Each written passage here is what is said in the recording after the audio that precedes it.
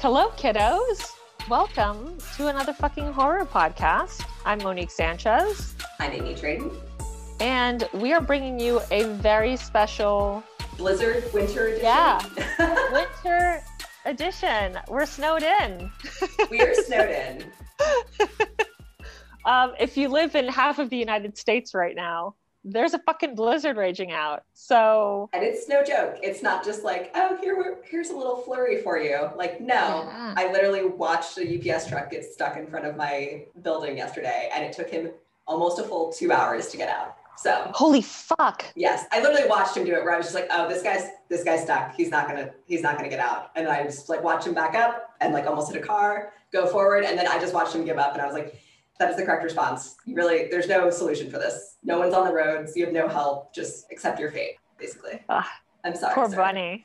I know. I got to a point where I was like, I should like bring him hot chocolate or something. Like, I'm genuinely worried. And then I looked out the window and he was gone. And I was like, okay, he got it under control. He figured it out. Yeah.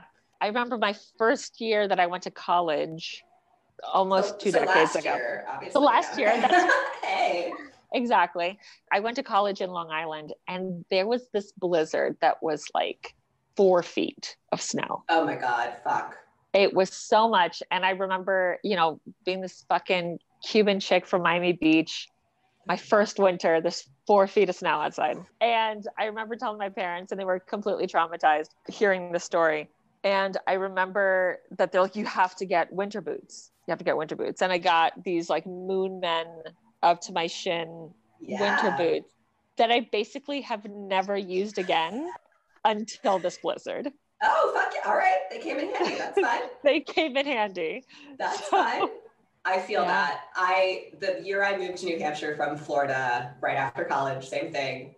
It was the worst winter they'd had in like 20 fucking years. And it snowed 3 fucking feet. No joke. The first time I ever like got caught in a blizzard. And I didn't even believe that was really possible because I'd never seen it before. So to just like literally wake up to my entire car, because I had a Mini Cooper, being covered in snow. Oh my God. I was like, I don't know what to do. I literally was just like, okay. And I'm not going out. Cool. You had a fucking Mini Cooper? Oh my God, yes. I have pictures of me like standing beside it, literally like with snow up to almost my hips. Thank God they had like these small plows that would come in just like our little parking lot area that I guess like the building maintenance people kept on hand. And he was so nice, and he realized I literally had like 4 feet of snow behind my car to clear, 4 feet wide and tall. So he like pushed a bunch of it like out of the way, so I really didn't have to scoop that much. And I was just like, thank you so much. You saved me probably an hour's worth of shoveling, and I could not thank you more right now. Like, such a nice person. Wherever you are, Plowman, thank you. You saved me so much work. Mr. Plow. Mr. Plow. I have to say, I watched in and of itself. Tell me everything. It took every molecule of willpower within me not to text you afterwards, because I wanted you to have my genuine reaction in person as we can get. I absolutely fucking loved it. Isn't it so good? It's so good. You're right. I don't know how I would have explained it to anybody. I watched it with Johnny. I forgot, full disclosure, I forgot to mention that there was magic in it. And he's like, what the fuck?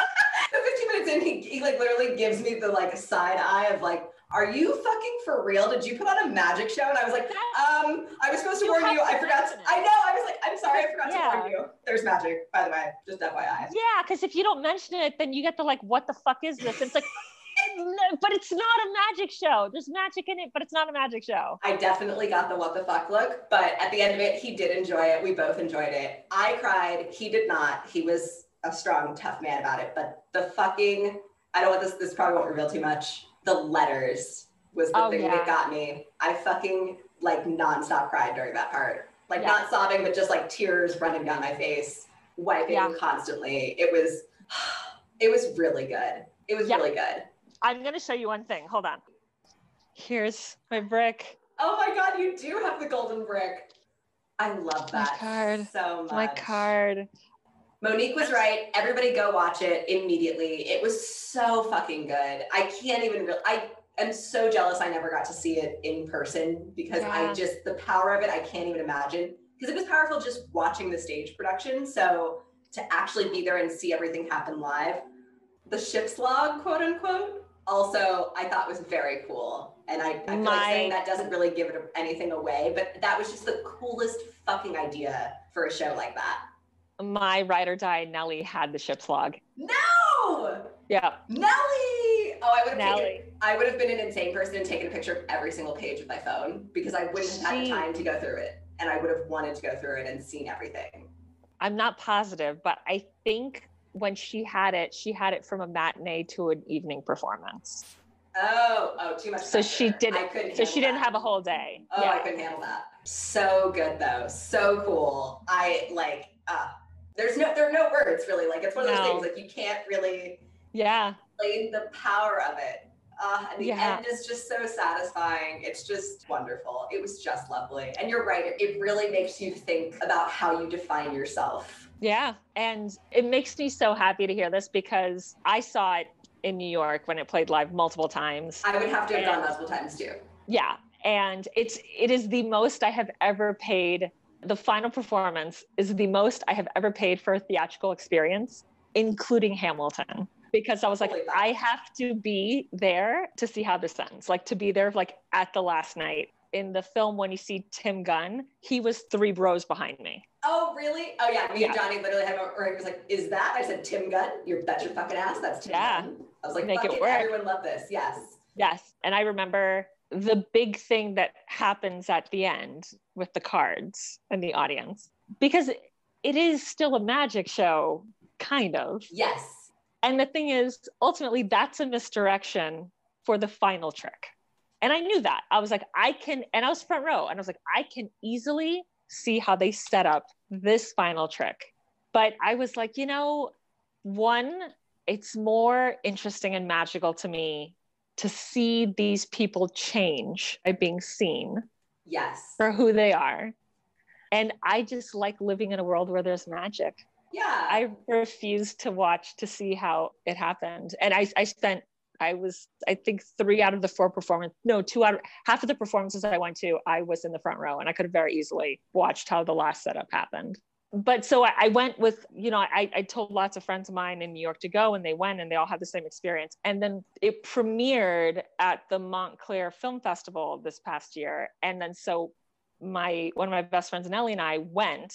It was a drive-in, which I'm like, this is all my fucking dreams. Yes. Because I don't know if I've ever mentioned on the podcast, I am not of this time. Like, don't let the podcast fool you. I am so in the wrong era, and me being in a drive-in is me living my best motherfucking life. Of course, yes. So going to a film premiere in a drive-in is a dream I didn't know I had until I experienced it. We invited a couple people to split the car with us who hadn't seen it, and they just were not in a place to receive the movie. I can understand. Because you definitely have to be, yes. Like I was prepared for it via you, and it really was impactful to me because of that, I think. Yeah, they were just not in a place to receive it and were not into it at all. Like at all. Okay. So even his like card trick, quote unquote tricks, were amazing. Like the control he had over that deck, that's not magic. That is fucking like a tactile thing. Yes. That was amazing to me. Except for the part where he's like, it took me 8 years literally just to like perfect the shuffle. Girl, that made me want to start like fucking trying that, because he literally knows where every single card is in that fucking deck at all times. And that is insane to me. That is an insane fucking skill for somebody to have. Exactly. Also, he very clearly was like rigging fucking underground poker games, it seemed, in his life at some point. So I can afford that. Yeah, he actually has a book coming out. I believe it's called, depending on how, because I don't know if it's either A Moral Man or A Moral Man. An amoral man. Okay, yes. Right. So okay. And maybe that's the play here we're doing a little bit? Like you it don't could know be what it is? Yeah, but it's definitely stories of his life. And I know that his like being a card sharp, I think is what it's called. I guess. Would he be that if he's the one dealing? I don't know. I'm not a gambler. I just got into stocks, and it's the most stressful thing in my life because I'm not a gambler. And that's what it is. Gambling. Yes. Gambling. So I was concerned that this really beautiful thing was just an experience that if you didn't experience it live, you just it wasn't going to have an impact on you. But it just seemed like the people we went with were just not in a place to receive it because other people are very affected by it. I think that's what it is. Yeah. No, I really liked it. I really enjoyed it. I would second your recommendation for anyone who has not seen it yet. Definitely go watch it. I'm so happy. I'm so happy that you saw it and that you love it. It's so good. I loved it. It's so good. And just sometimes you need a good cry, like just like a good cathartic. It was very cathartic. I felt very like centered and at peace afterwards, honestly. Yeah. The letters. Guys, the letters. Oh, they're so good. And good. One of the performances I went to, the guy who got the letter was a total douche. Oh, in what sense? Well, he was acting like a guy at a magic show, right? Oh, he was just being a dick. This is bullshit, yeah. He was like, okay. Exactly. And then he gets the letter and he opens it and he starts sobbing. Yes! Vindication! Yeah, and I knew people who had the captain's log, and that there's too many players and too many people that I know who didn't know the show prior to me, who were chosen for things that it's not rigged in that they're plans. Yes.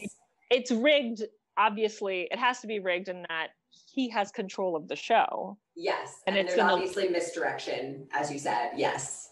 Of course, but it's so good. Just like watch it. Just everyone really watch it. Yes. I will say at the gold brick part, Johnny was like, I mean, obviously they just sent a fucking PA to run that fucking brick down to wherever. Yeah. He's like, it's not magic. It's a fucking PA hauling ass fucking. He's like, there's like 30 minutes left of the show when they do it. He's like, they fucking. So what? They don't have to do that though. I was like, and so he's doing his goddamn job. Don't shame him. He's not pretending that these things are actually, because he starts the show saying everything you're going to see tonight is a lie. Yes. That's how he starts the show. He's like, everything's a lie. So he's not like, he's not like, I'm literally Jesus Christ. I turned water into wine. I made this brick appear. Like, he's like, of course there's a PA who did it, but it still ended up there. And it's magical. And it's that thing of like, if you knew to go there, you would find the brick. And if you didn't, you would just be some schmo on your daily commute walking by this golden brick, not even noticing it because it was nothing to you. It was nothing, yeah. Oh, it was so good. It's so good. Thank you for the recommendation. You're welcome. We could literally do a podcast. I know. Literally, we could talk about this the whole time, honestly. That's good. That makes me happy because I have been having these really intense nightmares. Okay, I had a really freaky dream that is kind of like a reoccurring dream this week, which I don't dream a lot. So tell me about your nightmare, because that's actually very weird that you brought up like dreams in general to me, honestly. So same. I dream very rarely. And when I do, it's usually a very intense nightmare. And often it'll be a period of time where it's like I have like 4 nightmares a night for like 3 months, like every single night.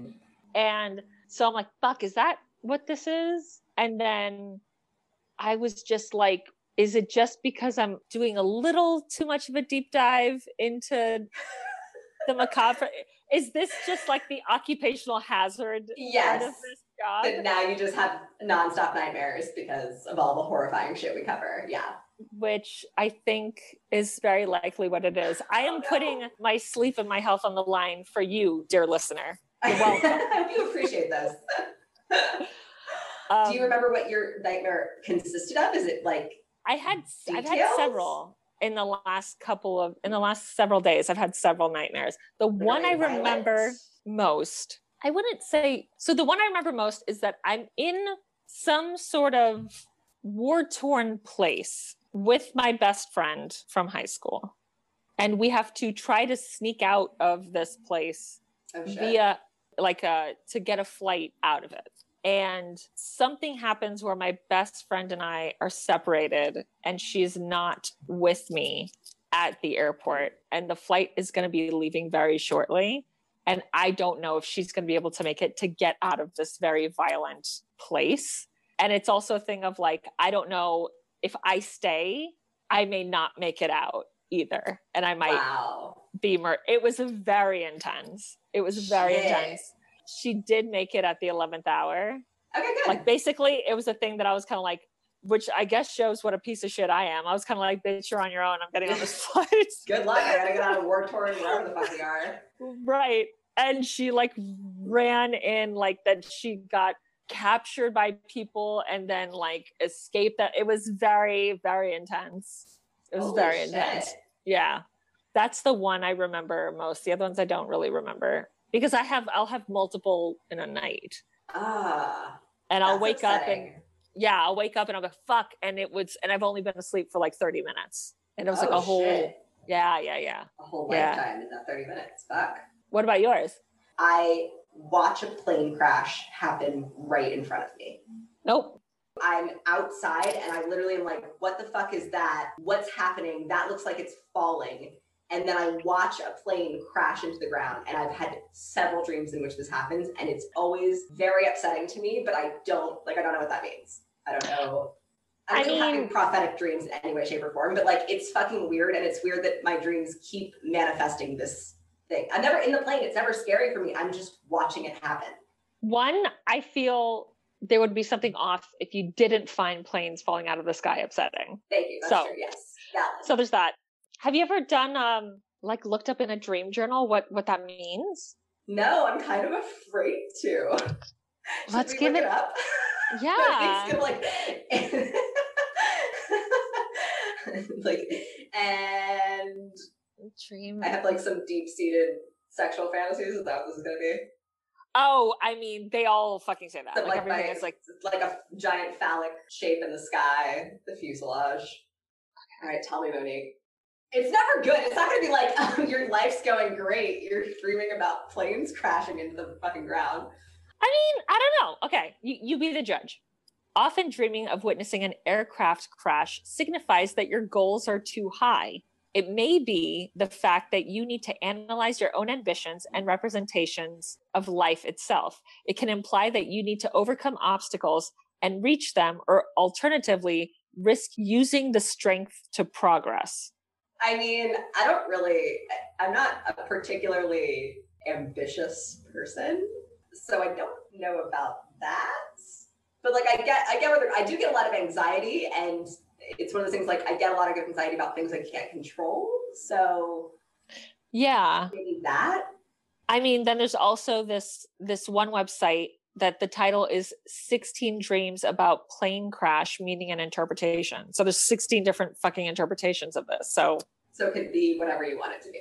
Yeah, like symbol of mental conflict, symbol of nearing life crisis, symbol of unrealistic goals and dreams, representation of anticipated failure, symbol of approaching danger. So nothing good. Representative of some uncertain situation, symbol of relief, symbol of lack of control. Right. Yeah, I mean, it seems like the overarching thing is a lack of control, or like a conflict, or like you think that there might be some sort of failure that you can't control. Okay, that actually kind of pans out. I can see that. There you go. Exactly. We also have a contest happening. Our very first. Yeah. Take advantage of it.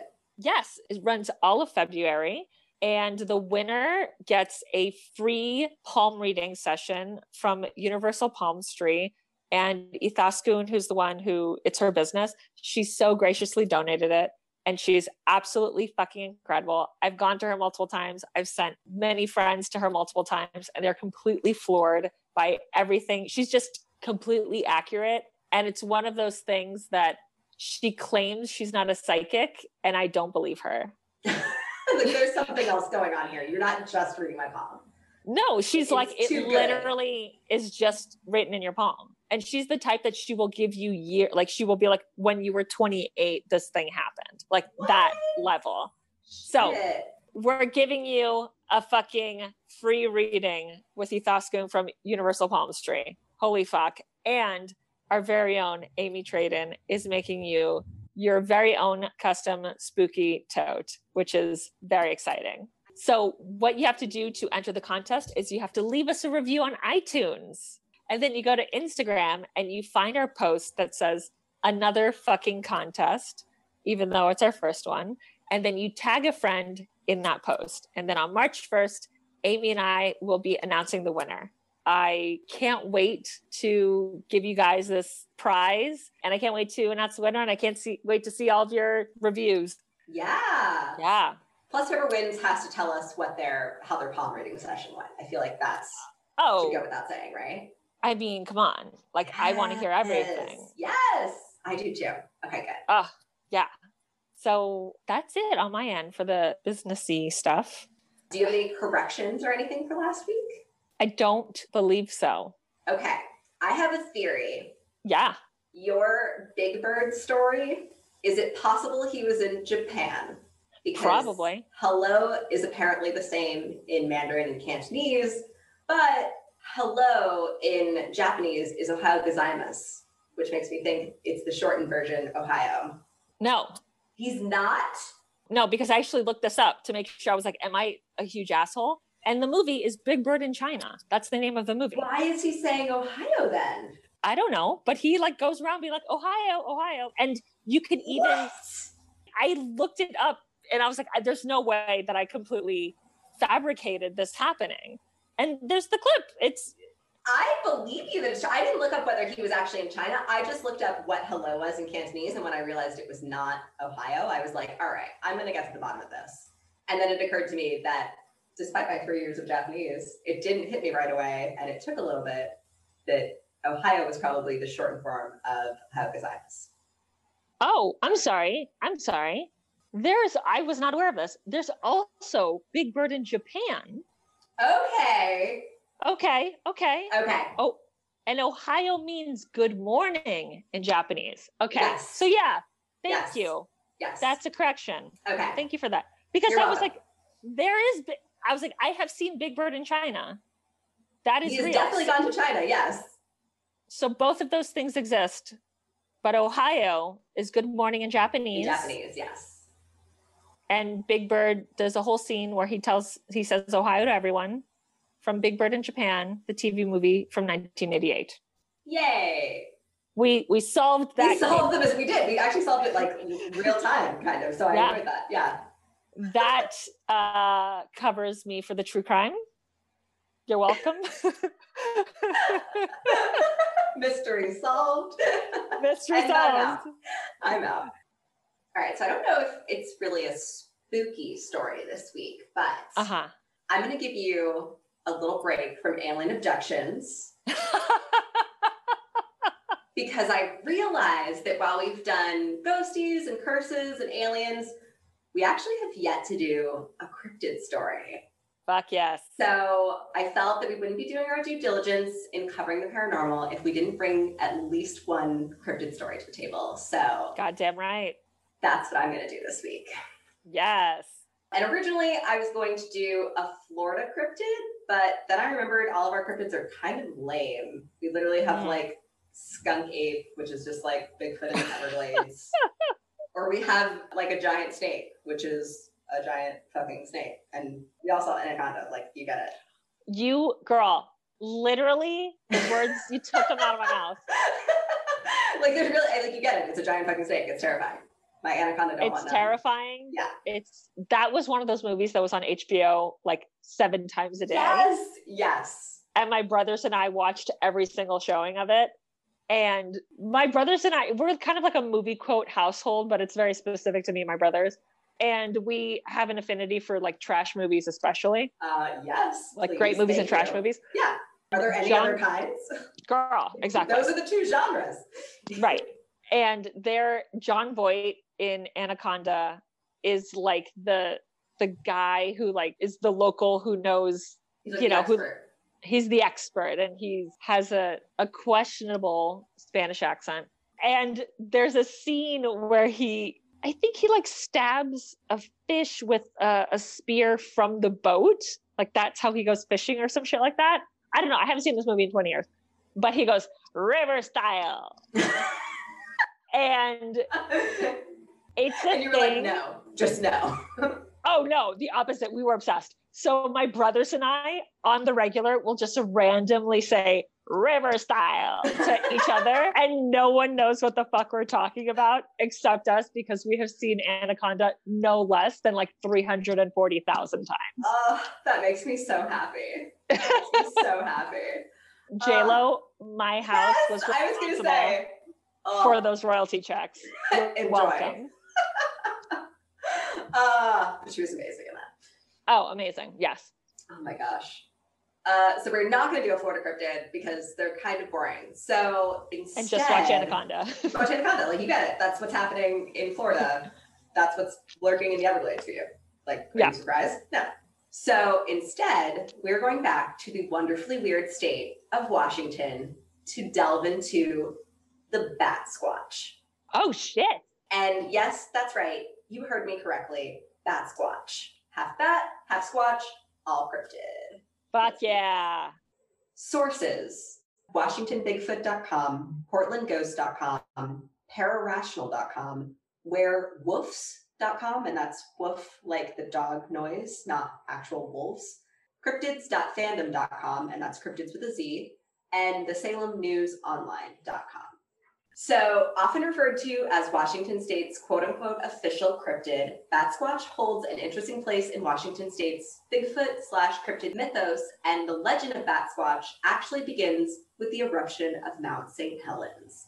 So, in case you don't know, after remaining dormant for over 140 years, on March 27, 1980, a series of volcanic explosions and pyroclastic flows began at Mount St. Helens in Skamania County, Washington. For 2 months, there were a series of earthquakes and steam venting episodes until eventually things escalated, and on May 18, 1980, a major explosive eruption took place. The eruption, which had a volcanic explosivity index of 5, was the most significant to occur in the States since the much smaller 1915 eruption of Lassen Peak in California. It has often been declared the most disastrous volcanic eruption in U.S. history. An eruption column rose 80,000 feet or 15 miles into the atmosphere and deposited ash in 11 states and 2 Canadian provinces. Holy shit. No fucking joke. If I remember correctly, my mom's best friend was living in Washington at the time this happened and literally sent my mom in Florida ash from Mount St. Helens. And she'll have to correct me on this if I'm wrong, but I believe that this is true. I was not born during this time, obviously, but she told me after the fact that her friend sent her ash from Mount St. Helens. That's fucking wild. Crazy, right? Crazy.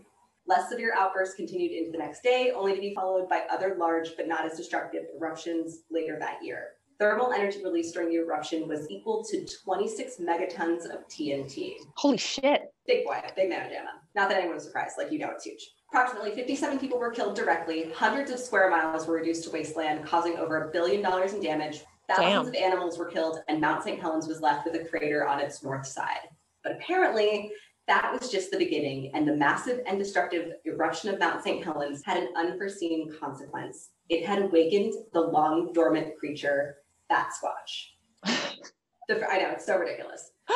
I'm obsessed though. It's the funniest name and I love it so much. Something also you may not have known about me. As a child, I was obsessed with bats. Full on obsessed. I had multiple books. They were my favorite fucking animal for a really long time. We used to go outside and look at them, like look for them. My dad built a bat house and he painted it like a haunted house. And we literally like tried to get bats to come and roost in our little bat house, our little haunted bat house. I mean, obsessed with that. All of this seems very on brand though. Right? It makes sense. Yeah. Yeah. But I love them. They're so fucking cool. So I was all about this when I heard about it. The first reports of Bat Squatch are from 1980 in the Mount St. Helens area. Curious folks, researchers, investigators, or anyone trampling around the Blossom were aware from word of mouth warnings that something roamed the area. It was rumored that some of the people who saw it had snapped pictures of it as it flew around the dust clouds that erupted from the mountain, but obviously none of these pictures have been turned in for scrutiny, so it's been largely debated that nobody actually saw anything and that all of these vague stories were just that, stories. Reports continued to trickle in, but many of the alleged sightings were labeled a hoax. While the initial reports were sketchy at best, rumors about a large winged creature continued to circulate.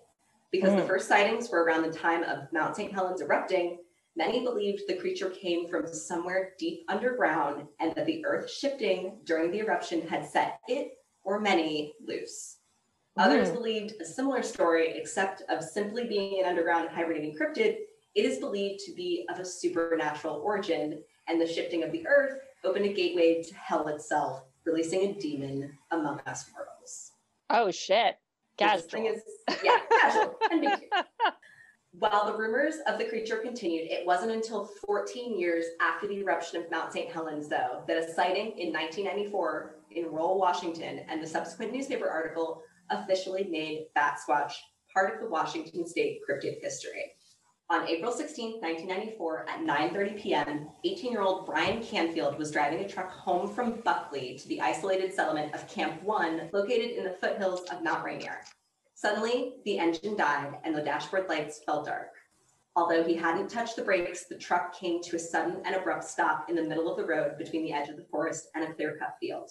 Brian sat in the truck, wondering what was wrong and what had caused it to die, seemingly out of the blue. Then he saw the feet, clawed feet, descending in front of him. Then the legs, torso, and chest of the unknown creature came into view. Though they were folded back, it was clear the creature had wings attached to the back of its broad shoulders. Its head and face finally became visible, and Brian said its face looked like a wolf.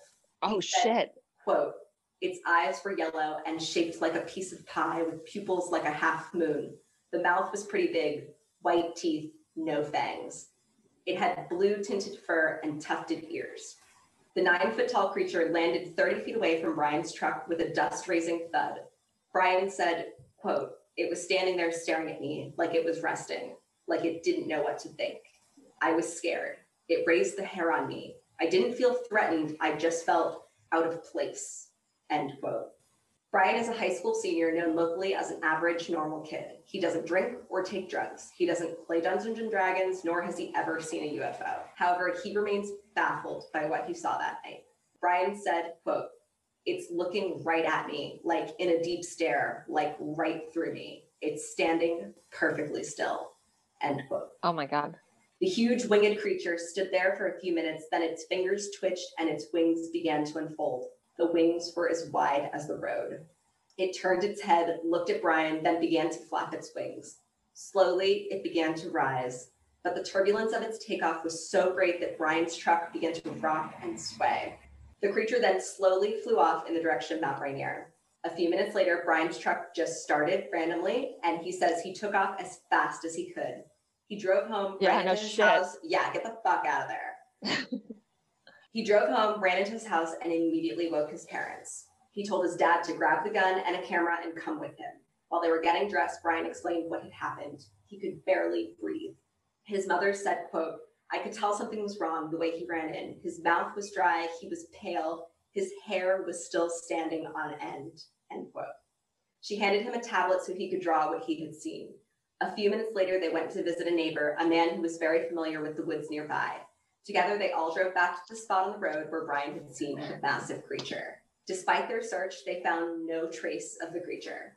The neighbor said, quote, I know he saw something, but I don't know what it was, end quote. Oof. Brian told his story at his high school the week after his unexplainable sighting. While some of his friends teased him, others believed him, and one friend even helped him with the sketch of the creature. It was Brian and his friends who came up with a name for the creature, Bat Squatch.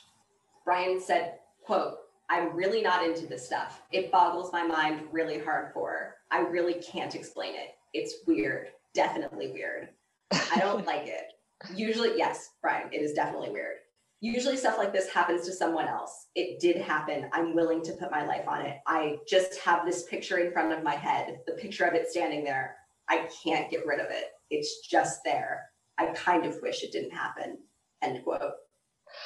That response, it just sounds, well, it sounds silly. It also sounds so sincere. Like, yes. I don't know what the fuck it was. It was weird and I was not into it. Yes. That's all I can tell you. Yes. But I'm not into it. Yeah. I believe this kid for his response because it's like, I wish this didn't happen to me, but I can fucking see it so clearly in my mind. Like, this is burned into my fucking brain now. Yeah. I believe you, Brian. Same. C.R. Roberts, a local reporter for the Tacoma News Tribune, interviewed Brian Canfield as well as his neighbors and family and was convinced of his sincerity. He said, quote, I believe his story. I believe he saw something that night. I have no idea what he saw. I've spoken with experts on legends and creatures, and none know of a being such as this, end quote. While associated with Washington State, there are also reports of bat squatch-like creatures from Mount Shasta, a potentially active volcano in California, to Shannon County, Missouri, to Butler County, Pennsylvania. In April 2009, paranormal investigator Paul Dale Roberts posted an article on the site Unexplained Mysteries after interviewing a hiker about their strange sighting on Mount Shasta in California. The hiker said, quote, "Me and my friend were hiking around Mount Shasta, and out of one of the crevices flew out this big creature. I mean, this thing was huge. It was as tall as a man, as stocky as Hulk Hogan, and had leathery wings. I believe the wingspan was at least 50 feet from one end to the other, which is fucking massive. Yeah. I was holding up my camera, but was paralyzed with fear as the thing flew by. I didn't get a picture, sorry. What do you think this might be? Could it have been a pterodactyl? It was flying or gliding fast. It seemed to have a head of a bat. Think about it, it doesn't have the head of a pterodactyl. I would think it had the head of a bat, or maybe more like a fox. The damn thing finally flew into a clump of trees and vanished. I heard you guys might be going to Mount Shasta. If you do, please look out for this thing. If you see it, you will shit all over yourself. I cannot." End quote. Holy shit. He's not fucking around, yeah. No. You will literally shit your pants, apparently. Which I fucking get it. This thing is supposed to be like 9 feet tall with a fucking 50-foot wingspan and like ripped like Hulk Hogan. No, I'm getting the fuck out of there immediately. Yeah, that's very terrifying. I mean, I would still rather take that over the giant snake, probably, even as much as I love snakes. It's just like, that's a lot. I mean, same. It's a lot. Anaconda made an impression. I do not want to fuck with this snake. It's also like, I can like a thing until that thing is so big that then I don't like it anymore. Yeah. Like snakes are cool. Yeah. Once they fit in my hand, but like when they're big enough to physically eat me, I'm good then. Yeah. I feel the same way about children. You got to get rid of them when they're big enough to physically eat you? Yes, agree. I mean, they're great when they're kids, and then they grow up and they're like as awful as possible. Like, they're great when they're other people's, and I can be done with them at the end of the night. That's for sure how I feel about children. Aunt life. All right. That's good. It's fine. That's what's up. All right. In June of 2015, a family from Columbia, Missouri came face to face with the Bat Squatch during a weekend getaway to Shannon County. Driving down the gravel road to the Blue Spring trailhead, the family's mother suddenly shouted for her husband to stop the car. What she saw in the wilderness was something she struggled to comprehend. Afterwards, she took her account to MUFON, and the incident would later be referred to Dr. Emmett Reary for investigation. Dr. Reary interviewed her twice, and his colleague Gary Hart interviewed her again separately. Then they got together and compared notes. The picture that emerged from those interviews is as bizarre as it is unsettling. According to Reary's report, she was staring at a winged entity 7 to 8 feet tall, with leathery wings from its shoulders to the ground, black in color with pointed ears on a triangular head. Its yellow eyes stared at her, making her feel very uncomfortable. Dr. Reary and a colleague also searched the area for physical evidence, but nothing was found. In Butler County, Pennsylvania, during the early morning hours of March 18, 2001, on a rural road, a businessman passing through the area witnessed something on the side of the road. He first thought it was a deer and moved closer to get a better view. It appeared to be hunched down and then stood up. The driver saw a very tall, muscular creature. The driver had his high beams on and watched as the creature walked in front of a yellow reflective road sign, then crossed the 2-lane road in 3 long steps and continued to a wooded area. What he saw was a humanoid figure that stood at least 8 feet tall that appeared to have smooth, leather-like skin that was either a darker tan or light brown color. He said, quote, "This was the freakiest thing I ever saw, and it made the hair stand up on the back of my neck." End quote. The creature never looked at the witness and was only observed from its side. The head appeared to be flat in the front section and then rounded out, and it looked like there was a ridge on top of the head. The face was flat and the eyes were not clearly defined, but the man thought they might have been pointed in the corner. The ear that was observed on the left side was long and flat and came up and back and was pointed backwards like a flap. The arms were muscular and a little longer than that of a human. The hands looked more like a claw, but the number of fingers was unclear. One physical trait that stood out were the extremely muscular legs. The witness stated that it was hard to explain, but the legs did not move like that of a human and looked like they bent backwards. Oh my God. Yeah. It's one of those. Yeah. Oh, that creeps me out so much. I know. It's like the little demon legs. It's like the little satyr legs. Yeah. It's creepy. No. Uh-uh. The witness also saw what appeared to be wings on its back, which were tucked into its body, with the wing tips extending toward the side of its head. No unusual sounds or smells were noticed during the observation, which was estimated to have been about 7 seconds. As he approached the location where it had disappeared into the woods, it could no longer be seen. Next day, the witness decided to drive back to the location of the encounter to look for any evidence. The ground conditions were not suitable for tracks, and nothing was found. Since that initial report was received concerning the strange encounter, it has been learned that other local residents from that same area also reported seeing a similar unknown creature. In 1998, there was another supposed sighting of the Bat Squatch. However, because the incredibly detailed story is anonymous with no location given for the sighting, and because it was originally posted on batsquatch.com, most have chalked it up to being fiction. The man's story begins with him regaining consciousness on a rocky outcropping where he had landed after a fall. He could not describe the events that led him there, only that he knew where he was and that he was in a bad situation with a concussion and several bleeding gashes. He was barely conscious when he heard a loud, deep, bass-like yell erupt from the road, followed by the blasting of a horn from a semi-truck. He looked down in time to see a lumber truck carrying Douglas firs slam into a large object in the middle of the road. He thought it was a large stump at first, but the object, upon being hit, bounced into the air, then fell into the canyon below. He said he could have sworn the object was purple and had wings, but attributed the color to his blood-stained glasses and the wings to his inability to see clearly. In an attempt to avoid the thing in the road, the truck braked and then suddenly turned left. The man then watched as the truck began sliding precariously close to the edge of the road, 100 feet above the valley below. Oh my God. He then watched as the rig slowly started falling, trailer first, over the edge of the road. He said, quote, "It was as if something had clutched the back of the trailer and pulled it over the side of the logging road." And the man realized he had to hike out and get help. But after just a few minutes, he grew weary and sat down. Yeah, dude, you have a fucking concussion. Yeah, I mean, yeah. While he was catching his breath, a large shadow came over him, and he saw a large purplish beast descend onto the very spot where he had woken up. It had with it another beast that was battered and not moving. He realized the second beast was the object the truck driver had hit on the road. Oh. I know. He said his first thought was to rush up to the beast and ask it if it would help find out if the truck driver was still alive, and said obviously he hadn't recovered from his head wound. Fortunately, he regained his senses and didn't approach the creature. He described the two creatures as being purple, bright purple, and the larger of the two was 15 feet tall with no tail and huge bat-like wings, the span of which extended to around 40 feet. The head of the animal was unusually small compared to its massive body, and it had beady purple eyes. He also noticed that it had 4 sets of quote-unquote hands, one on each of its large wings and one on each of its arms. He said the creature was very frightening to look at. The head of the animal was unusually small compared to its massive body, and it had beady purple eyes. He also noted that it had 4 sets of hands, one on each of its large wings and one on each of its arms. He said the creature was very frightening to look at and could almost be a cross between a large bat and an excessively large, furry human. He ends his story by saying, quote, "Well, perhaps I've mentioned too much. My worst fears are that I will be traced by my email address and someone would know my location, thus making me a laughingstock of my community and ending my rather prestigious position within the city.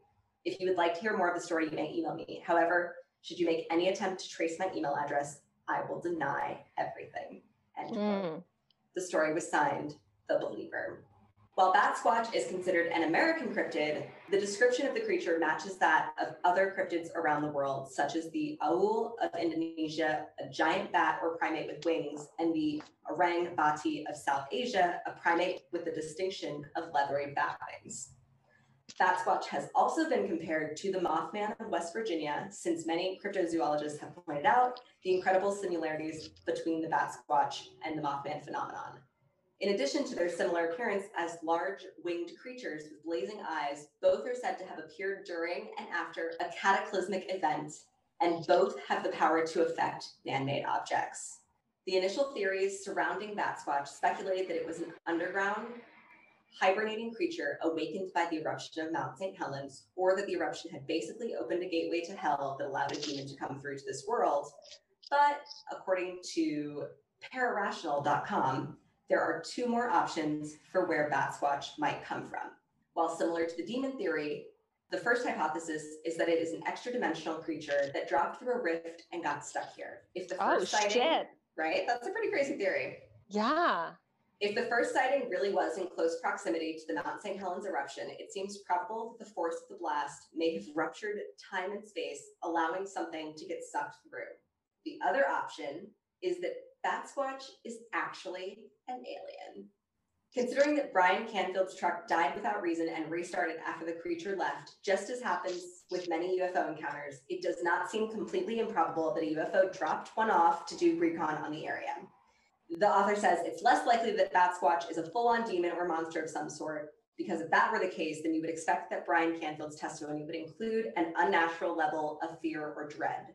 But he said he just felt out of place.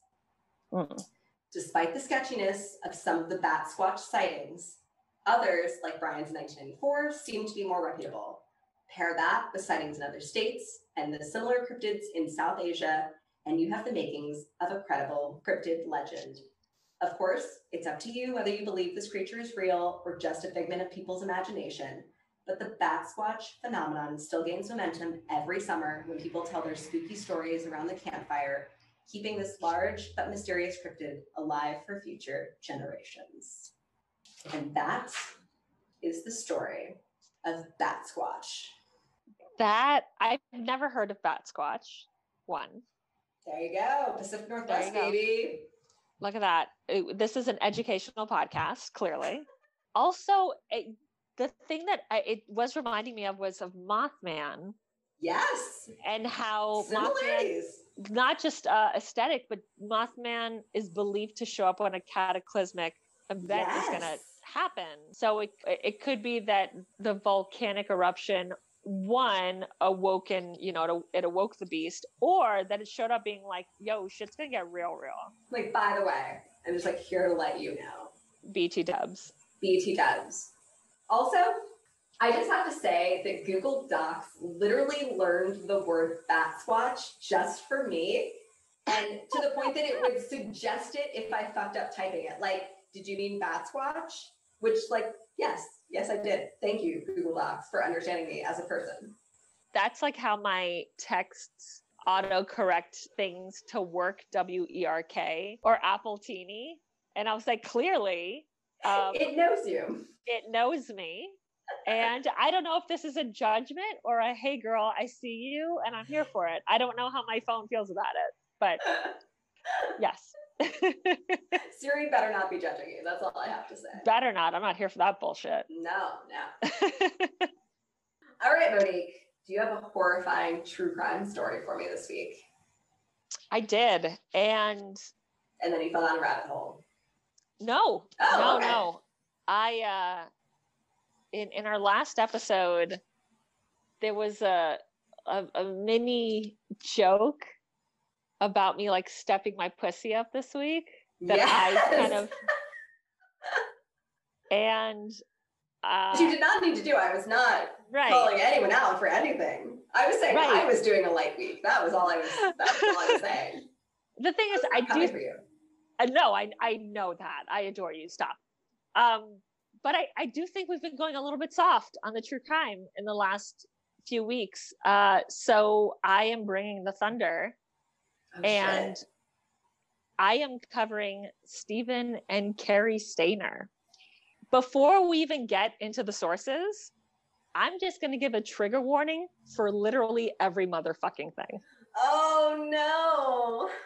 Because this story is crazy and basically awful, just top to bottom. So. Fun. Yay. Okay. So brace yourself. You're welcome. Brace yourself. Get your cocktail or whatever accoutrement that helps you get through these, because this is going to be a ride. All right. Cheers. Cheers, kid. So, sources. sfgate.com, abcnews.go.com, goodhousekeeping.com, LA Times, modb.com, 2020, and our trusty friend, Wikipedia. So let's just jump tits first into this, shall we? Stephen Gregory Stayner was born April 18th, 1965, and was the third of 5 children born to Delbert and Kay Stainer. He had 3 sisters and an older brother, Carrie, who was 4 years his senior. They lived in a middle-class neighborhood in the secluded farming town of Merced, California, known as the gateway to Yosemite. Merced is surrounded by almond groves and peach orchards and is in the shadow of Yosemite National Park. Del, their father, worked as a mechanic at a peach cannery, and their mother, Kay, a daycare worker, was always described as a distant and somewhat aloof woman who raised her children with coldness, which, if you're a daycare worker, I don't think that's... Aren't you supposed to be like very warm and towards children and shit? Yeah.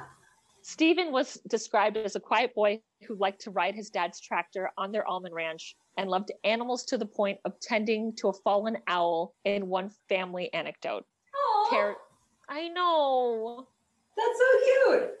I know. That's so sweet. Especially since owls can be dicks. Like, yeah, that's right? so sweet. Carrie, the older of the two, was described by his mother, Kay, as artistic, seldom in trouble, quiet, and a loving brother who enjoyed spending time with Stephen. The boys were still in elementary school when a man named Kenneth Parnell entered the picture. Parnell worked at the Yosemite Lodge, located about 2 hours away from the Stainer home. He befriended a coworker named Irvin Murphy to assist him in a vile act that would shake the family forever. On December 4th, 1972, 7-year-old Stephen Stainer was walking home from school on Highway 140, which leads to Yosemite National Park, when he was approached by Irvin Murphy, who claimed that he was collecting money for a church. He approached Stephen and asked him if his mother would be interested in donating. And when Stephen said yes, Murphy offered to drive the boy home. Stephen declined, saying he lived only a few short blocks away, but Murphy insisted, seeing as how it was a sleety, wintry day and Murphy was a grown-up, Stephen acquiesced. At that moment, a beat-up white Buick pulled up, and Kenneth Parnell, a Ukiah hotel clerk and convicted pedophile, opened the rear door for the freckled second grader who got in. Parnell, it's so bad. I'm like literally in the fetal position in this chair. Okay. Parnell started driving, and when they came across the intersection, instead of taking a right towards Stephen's home, they continued eastbound on Merced and up Highway 140 towards Yosemite. When Stephen didn't make it home from school, his parents sounded the alarm. Pat Lunny, an investigator assigned to Stephen Stainer's case, said, quote, "Merced was the lead police department, and so they really mounted a large effort to search. And they searched, and there was just nothing there," end quote. At some point during the drive, Parnell stopped the car and went to a payphone. When he got back to the car, he tells Stephen that he just spoke to Stephen's parents and they no longer want him. And from now on, he's going to be Parnell's son. Oh, that gave me chills, you saying that. That's such a fucked up thing to say to a kid. Because like, it's something that as a kid, you'd be like, okay, maybe that's true. Like you don't really understand the concept of like unconditional love where like, oh. Yes. And he's 7. It's 1973. There's not like, after school specials about this shit. And you're just like, I guess so. I guess. This is the like, shut the fuck up and be polite to the adults and do what they say time. Yes. Fuck. Stephen's kidnapping completely broke the Stainer family. After Stephen went missing, Kay became more distant and aloof. She became colder to the other children, raising them almost robotically. Del, their father, on the other hand, became obsessed with finding his boy and would often load the kids into the car and take off in search of a new tip that could lead them to Stephen. But the trips always ended in a wild goose chase and never amounted to anything. They didn't realize that Stephen's name, written on an inside garage wall by the youngest Stainer boy, would one day become the most tender of family souvenirs. Carrie was 11 at the time and deeply upset about his brother's disappearance. He said, quote, "I remember going out one night after Stephen disappeared and wishing on a star that my brother would come back to me. And I did that almost every clear night from then on. I never did tell anybody about it, but I remember wishing on a star that my little brother would come back home," end quote. Oh, that gets me. That gets me so hard. Okay. While Carrie's life continued, it was never the same. The then 11-year-old felt responsible for his brother's abduction because he was supposed to take him home from school that day. He also felt forgotten by his parents, who were consumed by their son's kidnapping. Meanwhile, Stephen was undergoing unthinkable sexual, emotional, and psychological abuse at the hands of Parnell. He took Stephen to where he was staying at the Yosemite Lodge, and that first night, Parnell molested Stephen. He kept Stephen in his room for a week, regularly drugging the boy with cough syrup to sedate and confuse him. The hotel clerk believed the more confused and sedated he could keep Stephen those first several weeks, the better chance he stood to erase his connection back to his family. Okay, in case it wasn't terrible, it's going to get really bad. The 41-year-old began raping the second grader 13 days later, on December 17th, 1972. After repeatedly telling Parnell that he wanted to go home to his family during that first week, Parnell told the boy that he had been granted legal custody of Stephen. Go fuck yourself. Oh, that's infuriating. Yeah. Oh, it's like infuriating. That's fucking psychological torture. Yeah, that's a fucking whole other level. You're right. It's a whole nother level, and it's a level of devious that it's a thing that it just wouldn't occur. Well, one, I'm not kidnapping children, yes, but it wouldn't occur to me to be like, oh no, I adopted you.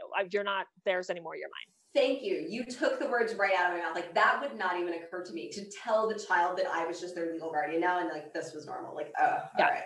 He told Stephen that his parents could not afford so many children and that they didn't want him anymore, and even forced Stephen to call him dad. What a sick fucking piece of shit.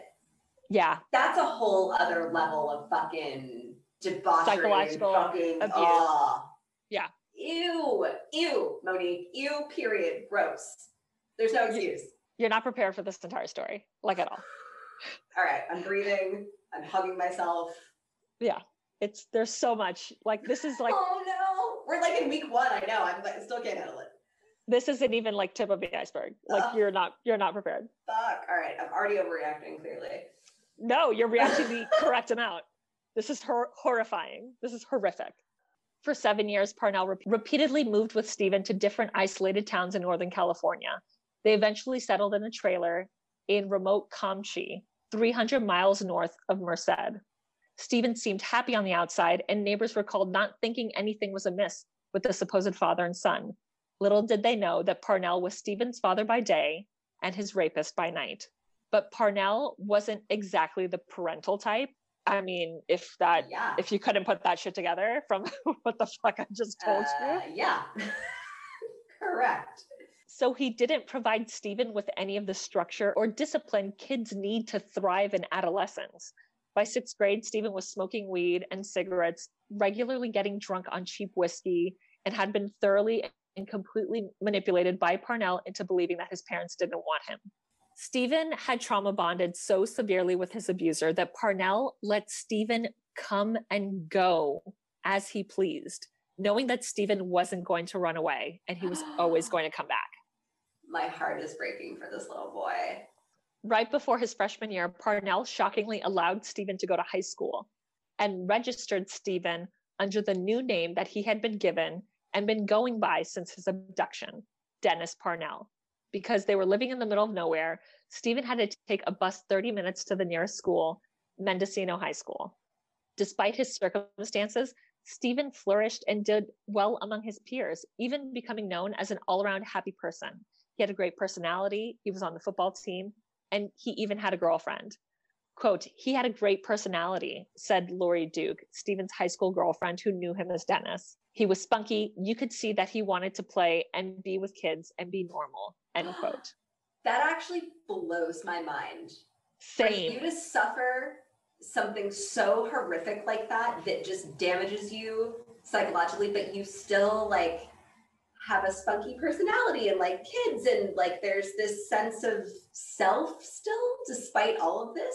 Like, I almost feel like there has to be some sort of dissociation to do that. Yes. It's also just, it speaks to, this sounds very cheesy, but like the tenacity of human spirit, like 10,000%. Oh, like, holy fuck.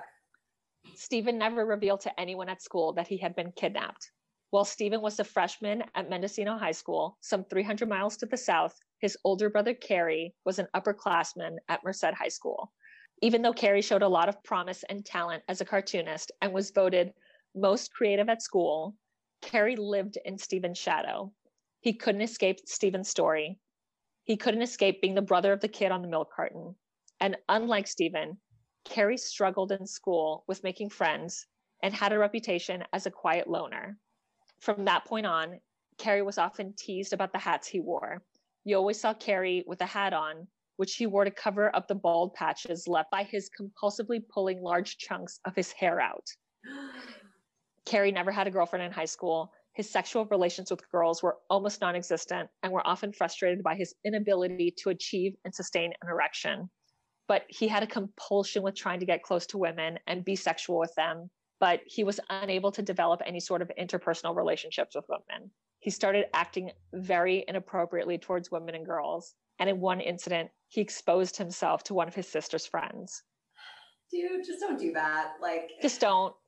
When neighbor Victoria Flores Tatum was 14 and Carrie was 16, she went to a sleepover at the Stainer's house that was being held by one of his sisters. Victoria said Carrie crept under her cot as she slept and reached up to touch her breasts. Nope. Mm-mm. She told him to go away, and then she said he reappeared in the doorway completely naked, which can you fucking imagine? I was like, this is my nightmare. No. Yes. Oh. She told him to go away a second time, and this time he did. But what the fuck? I gotta feel comfortable. I don't want to fucking sleep anymore. I want to go fucking home. What? Yeah, I'd be like, goodbye. The sleepover's over. I'm calling my parents. Are you kidding me? No. Yeah. Yes. Exactly. Journalist Sean Flynn said, quote, "You have one brother who's been subjected to just unspeakable horror for years, but by all appearances, he's a happy-go-lucky, jovial kid with a girlfriend. You have the other brother who's left at home, had no interest in girls, and had no interest in people. And it wasn't just that he was a loner, he was a bit of a creepy loner," end quote. In 1979, Stephen had been with his captor for 7 years, and Parnell moved them yet again to a one-room shack in the small remote town of Manchester in an effort to stay one step ahead of law enforcement. And it's at this time that Parnell decides he wants another prepubescent boy because he knows Stephen is growing up and he's no longer going to be able to be controlled by Parnell. But the thing that wasn't being said in the 2020 special is that Stephen is 14 now. And Parnell has lost interest because Stephen is getting too old for Parnell to find him attractive anymore. The audacity of this bitch.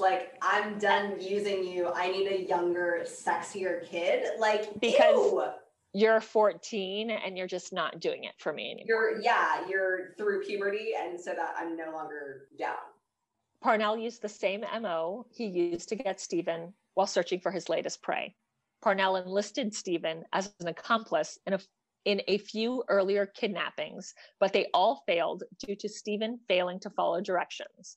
In reality, Stephen intentionally sabotaged the attempted kidnappings in order to spare other children his fate, which, yes. Good for you, Stephen. Yes. Fuck yes. Be like, no, I'm not fucking dragging somebody else into this bullshit. I know what fucking this is. No. But he clearly knows what time it is, that instead of saying, I'm not going to do this, he's just going to be like, I guess I'm just not good at doing this. Wah, wah. That's a Butterfingers with assisting and with aiding and abetting in a kidnapping. Wah, wah. I know it's not, but it's the whole men mentality of if I do this shitty once, she'll never ask me to do this ever again. So, absolutely. And then I'll just never have to do this ever again because she thinks I'm incompetent. Exactly. But well played, Stephen. Fucking on point this time. He's 14 and he's putting this shit together. Fuck yes. Thinking Stephen was completely incompetent, Parnell recruited one of Stephen's teenage friends, a local boy named Sean Poorman, into being an accomplice, promising him drugs and money. What is this dude thinking? What? On Valentine's Day 1980, Poorman noticed 5-year-old Timmy White, who was playing outside his parents' house in Ukiah, California, and ushered him into Parnell's getaway car. When White refused to get in and attempted to run back to his house, Poorman shoved the boy against a chain-link fence and dragged him kicking and screaming into the car. Parnell immediately went to work in brainwashing Timmy, just as he had with Stephen. Parnell dyed Timmy's blonde hair dark brown in order to mask his appearance from the forthcoming missing child posters, and worked on getting the 5-year-old to think his new name was Tommy and not Timmy. Ultimately, Parnell would pass Timmy off as his younger son and Stephen's brother. Parnell paid off Poorman with the promised cash and marijuana for a job well done, then ordered him to leave and never speak of the incident again. Unlike with Stephen, Parnell had not sexually assaulted Timmy the first night he was with them, nor did he sexually assault him for the first couple of weeks.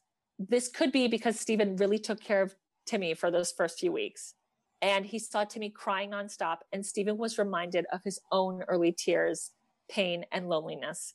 Stephen watched Timothy suffer the separation from his family and was determined to not see another child suffer the same systemic sexual abuse that he had endured.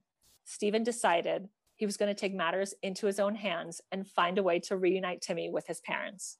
Fuck yes. On March 1st, 1980, Stephen waited until Parnell had gone to work at his night shift at the local motel. That's when the two escaped.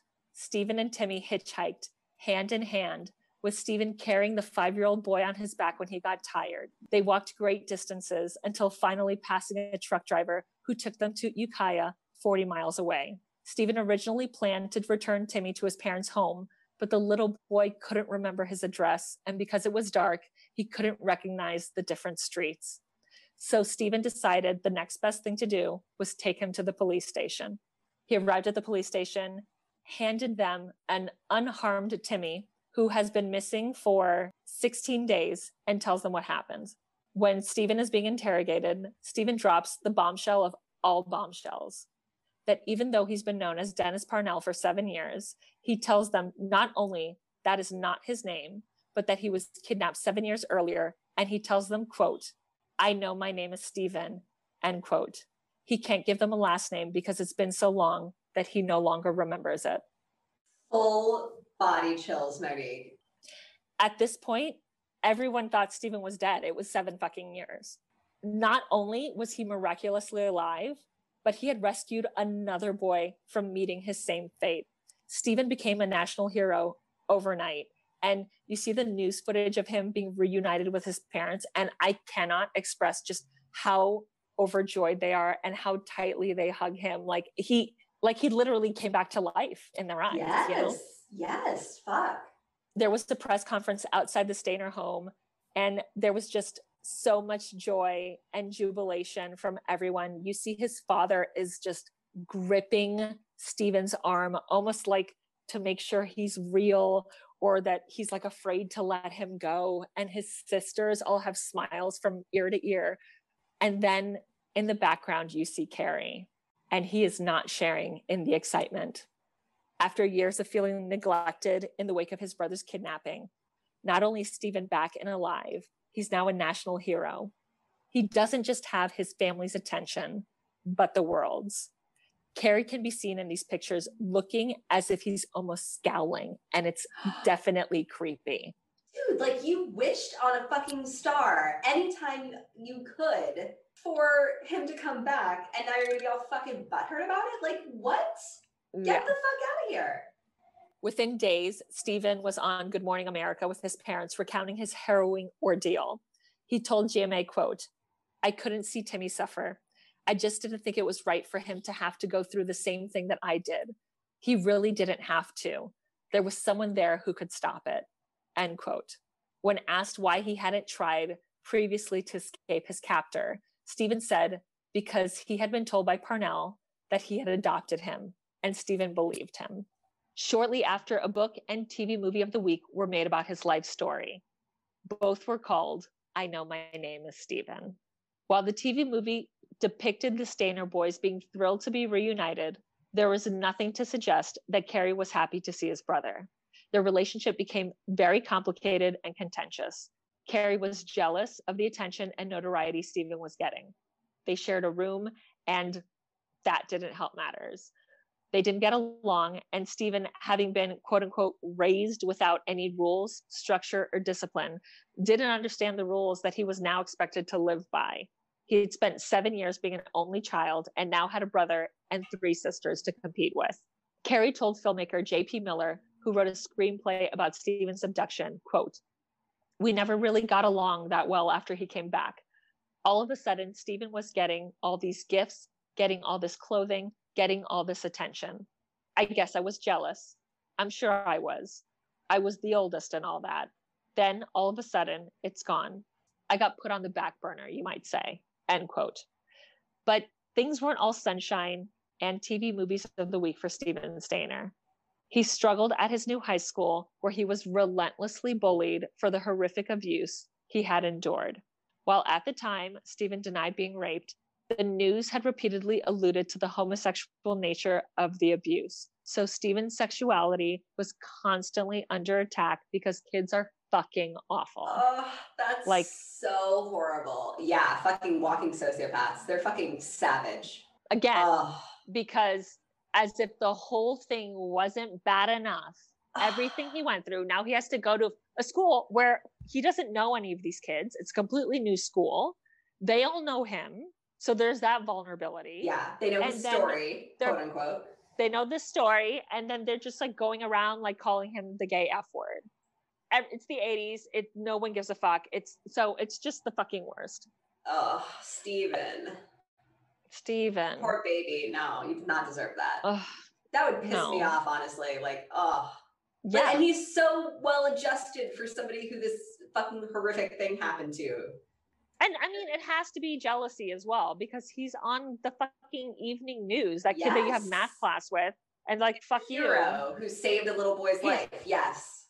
You're a national hero. Fuck you. Kids are the worst. They're the worst. Yeah.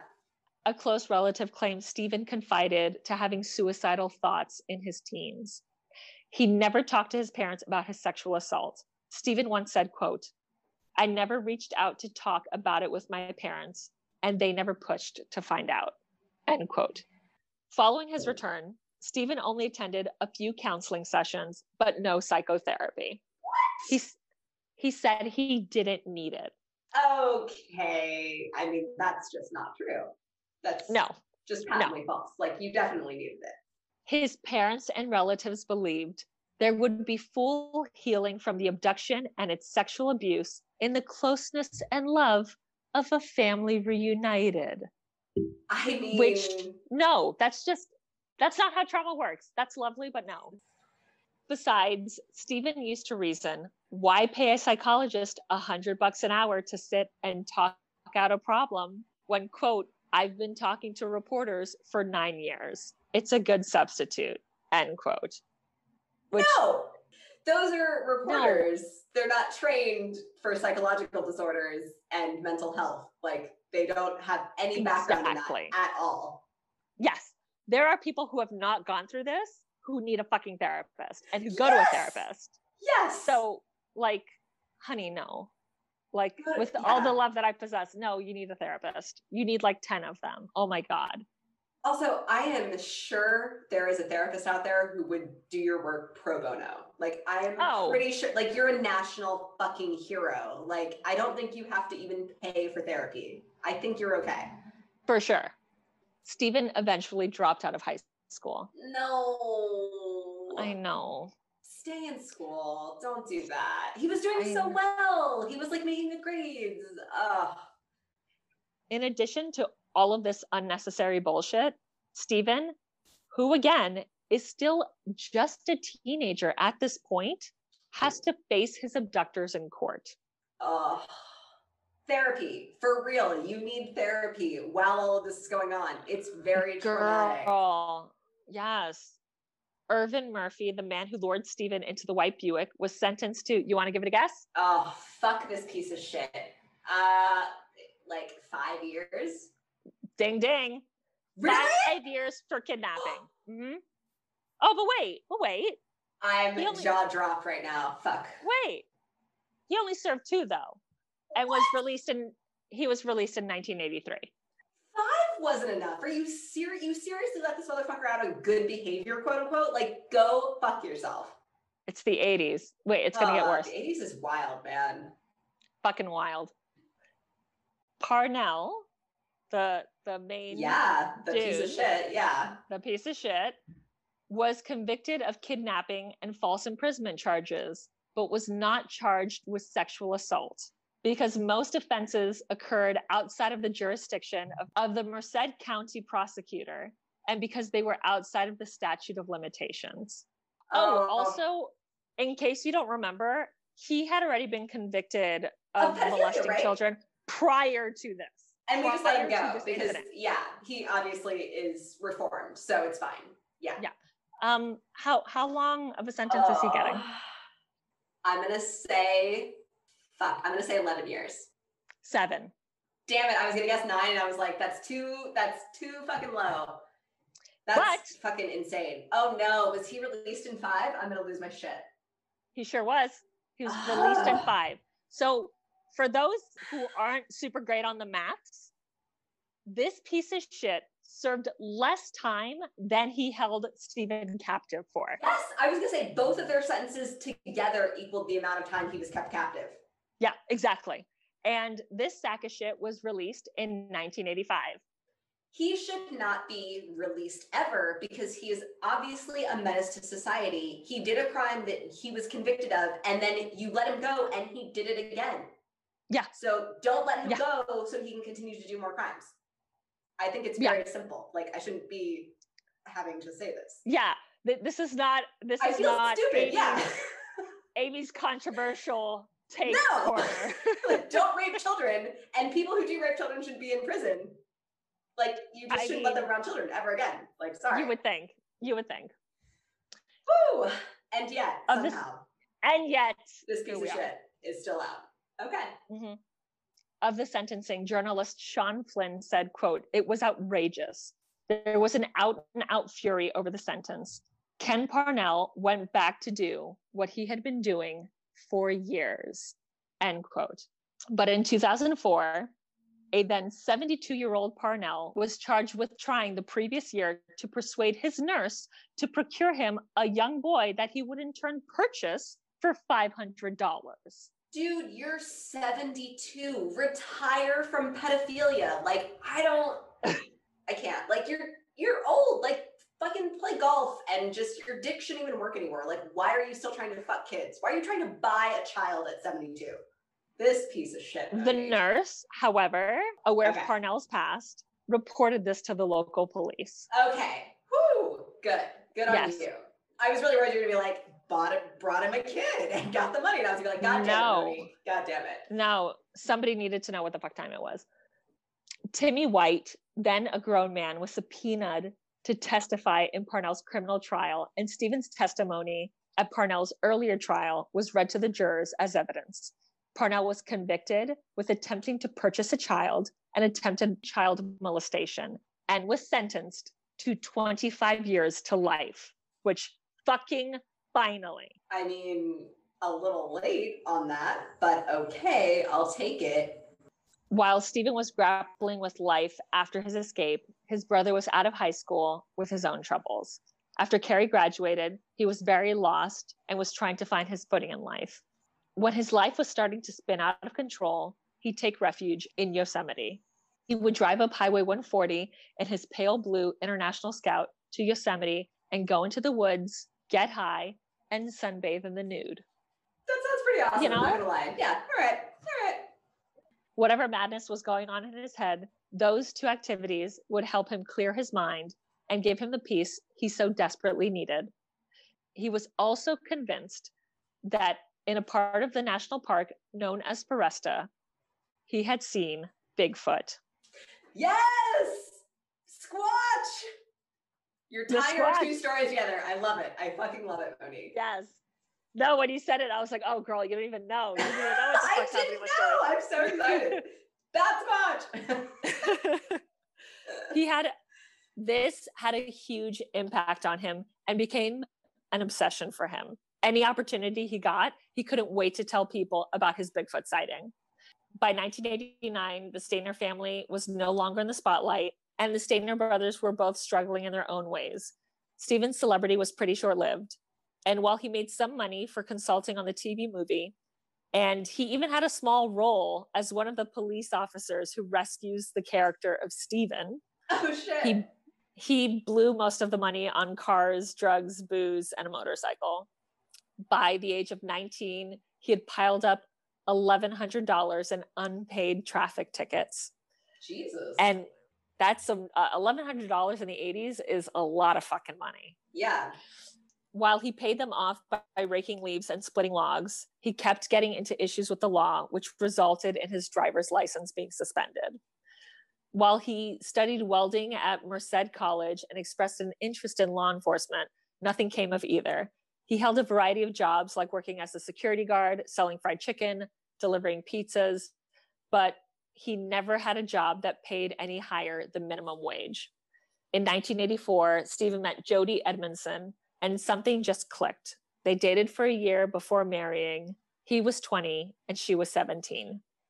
While the two had their fair share of arguments, as is expected when a 17-year-old and a 20-year-old get married, in 1989, life just really started to flow and make sense for the family.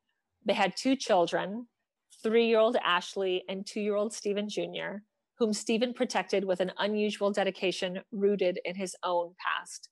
Yeah, no fucking shit. Right? I mean, fuck. He also became a full crusader and activist for one of the things with which he was certainly expert: child abduction. He delivered warning lectures to youngsters at local schools, made appearances at groups and foundations searching for missing children. He testified before the Ways and Means Committee of the State Assembly on a bill that would increase penalties for kidnapping children and another requiring parents to have their children fingerprinted. Quote, Stephen became a representative of the fact that, hey, missing children can come home, end quote, noted family friend Sandra Hawkins. Quote, he was something tangible, something for the parents to hang on to in this situation where thousands go missing and only 2 or 3 come home, end quote. Stephen believed that repeating his story would sustain awareness of child abductions, never refusing an interview. Yet the telling took its toll. He seemed to think, said Anna Jones, that one day the reporters would just get everything they wanted finally and just go home and leave him alone. But that never happened, and they just kept hounding him. Wow. It didn't matter what happened in Stephen's life. He was always tied to his story. On his first fishing trip back with his father, on the family's first picnic and Christmas, when Parnell was tried and sentenced, when Parnell was released, even when Stephen was married, his story was constantly regurgitated. But his friends said that the burdens of his earlier life seemed to be getting lighter as each door closed on his past. His wife, Jody, said of Stephen, quote, he was very proud of who he was. He was just very well grounded for a person that had gone through what he had gone through, end quote. One night in September 1989, just before 5 p.m., Stephen finished his shift at Pizza Hut. It had been raining heavily, and his manager suggested he drive the franchise's pickup truck home. However, Stephen reminded his manager that his license had been suspended and that an accident in a truck might not be a good look for the Pizza Hut business, so he declined the offer. So Stephen jumped on his blue and white 1989 Kawasaki EX 500 motorcycle that he had purchased with part of the $30,000 he had received for the rights to his story for the miniseries. But because his helmet had been stolen a few days before, rode off without a helmet, and shortly thereafter, his motorcycle collided with a car pulling from a migrant worker center onto the rain-puddled Santa Fe Drive. The driver of the car, identified by officers as Antonio Loera, an employee of a tomato picking company, fled the scene. At 5:35 p.m., Stephen Stainer was declared dead of a fracture at the back of the skull. He was 24 years old. Holy fuck. Mm-hmm. He was only 24? He had gone through all of that, and he was only fucking 24. Antonio Loera was later found in Tijuana, where he surrendered and was returned to face charges of felony hit-and-run driving for leaving the scene of an accident and manslaughter. Loera pleaded no contest to the hit-and-run, which is a felony, in case we forgot. Yeah. How much did he get sentenced to? How long? 15 years? 3 months. What? 3 months and 1 year of probation. The vehicular manslaughter charge was dropped after an investigation showed a defective carburetor and loose throttle caused his car to stall when he pulled out of the driveway. Don't give a fuck. You killed someone. What? And then you fled. Instead of stopping to call an ambulance and possibly saving this person, you just were like, fuck, that was bad. I'm going to keep driving. And you fucked off to Tijuana. And he gets 3 months. Go fuck yourself. Insane. That's insane. The 80s were a fucking time, guys. Wild, yeah. At the funeral, Jody, now a widow at 20 years old, offered these words of comfort, quote, "He's not hurting anymore. Nobody can hurt him now," end quote. She also had the words "going home" inscribed on the lid of her husband's casket, hoping that after everything he had been through in his past, that he would finally be somewhere that he felt he belonged. The funeral was also attended by Angie White and their son, the boy that Stephen had walked to freedom, Timmy, who was 14 years old at the time, and Timmy served as a pallbearer. I know. It's one of those things that gets sweet, it's only going to get sad. worse. Yeah, but it's like, okay. How is it it's only getting worse, Monique? So, I thought we were winding down. God damn it. Oh, no. Tragedy struck the Strainer family again. December 1990, Carrie's uncle Jerry, with whom he was not only very close with, but also lived with, was shot and killed by a home invader in the home they shared together with Jerry's own shotgun. The case has never been solved. After Stephen's death and the death of his uncle, Carrie's rage was bubbling up. He had a couple of nervous breakdowns, and he told a friend about a murderous fantasy. Carrie's friend, Kezzy, said, quote, "He stated that he felt like jumping in a truck, driving it through the shop, and killing the boss and killing everyone in the office, and then torching the place. That's when I told him, you need to go to a doctor, Carrie," end quote. Carrie was losing control, but he decided to seek refuge in Yosemite. Carrie spent the 90s bouncing around from one handyman job to another. Friends and coworkers would later say that he struggled with impulses he didn't understand and was susceptible to age. In the fall of 1997, Carrie drove his International Scout to a tiny town in Spanish, it's El Portal, but they kept calling it El Portal. So I'll call it El Portal. You can pronounce it however you want to. It's El Portal, but whatever. I'll call it. No, you can say it how I don't it's want supposed people to be said. like, what the fuck is this? Okay, El Portal. And landed a job as a handyman at the Cedar Lodge, a rustic lodge miles outside of the gate of the national park. He lived above the restaurant on the premises, and in 1998, Carrie started dating a single mother of two who was a server at the restaurant. Her older daughter, Lana, then 11, remembered Carrie as being handsome, warm, and a safe person to be around. She recalled always seeing Carrie with his green backpack. If it wasn't on his person, it was always in his truck, and it was always with him like a woman carries a purse. He taught Lana and Esther how to dive in the lodge's pool. He would give them rides to their house from the lodge in his International Scout, and he would always have a new Beanie Baby for each of them whenever he saw them, because it was the 90s. Fuck yes! I mean, who didn't have Beanie Babies? Come on. Girl, I mean, they were supposed to be worth so much, right? So much, yes. We're supposed to buy an apartment with the Diana Beanie Baby. God. Oh my God. The girls loved it when Carrie would come over. Quote, "I loved him a lot," Lana said. "I don't know if he knew how much I did. He was a happy part of our life," end quote. But not everyone was here for Carrie.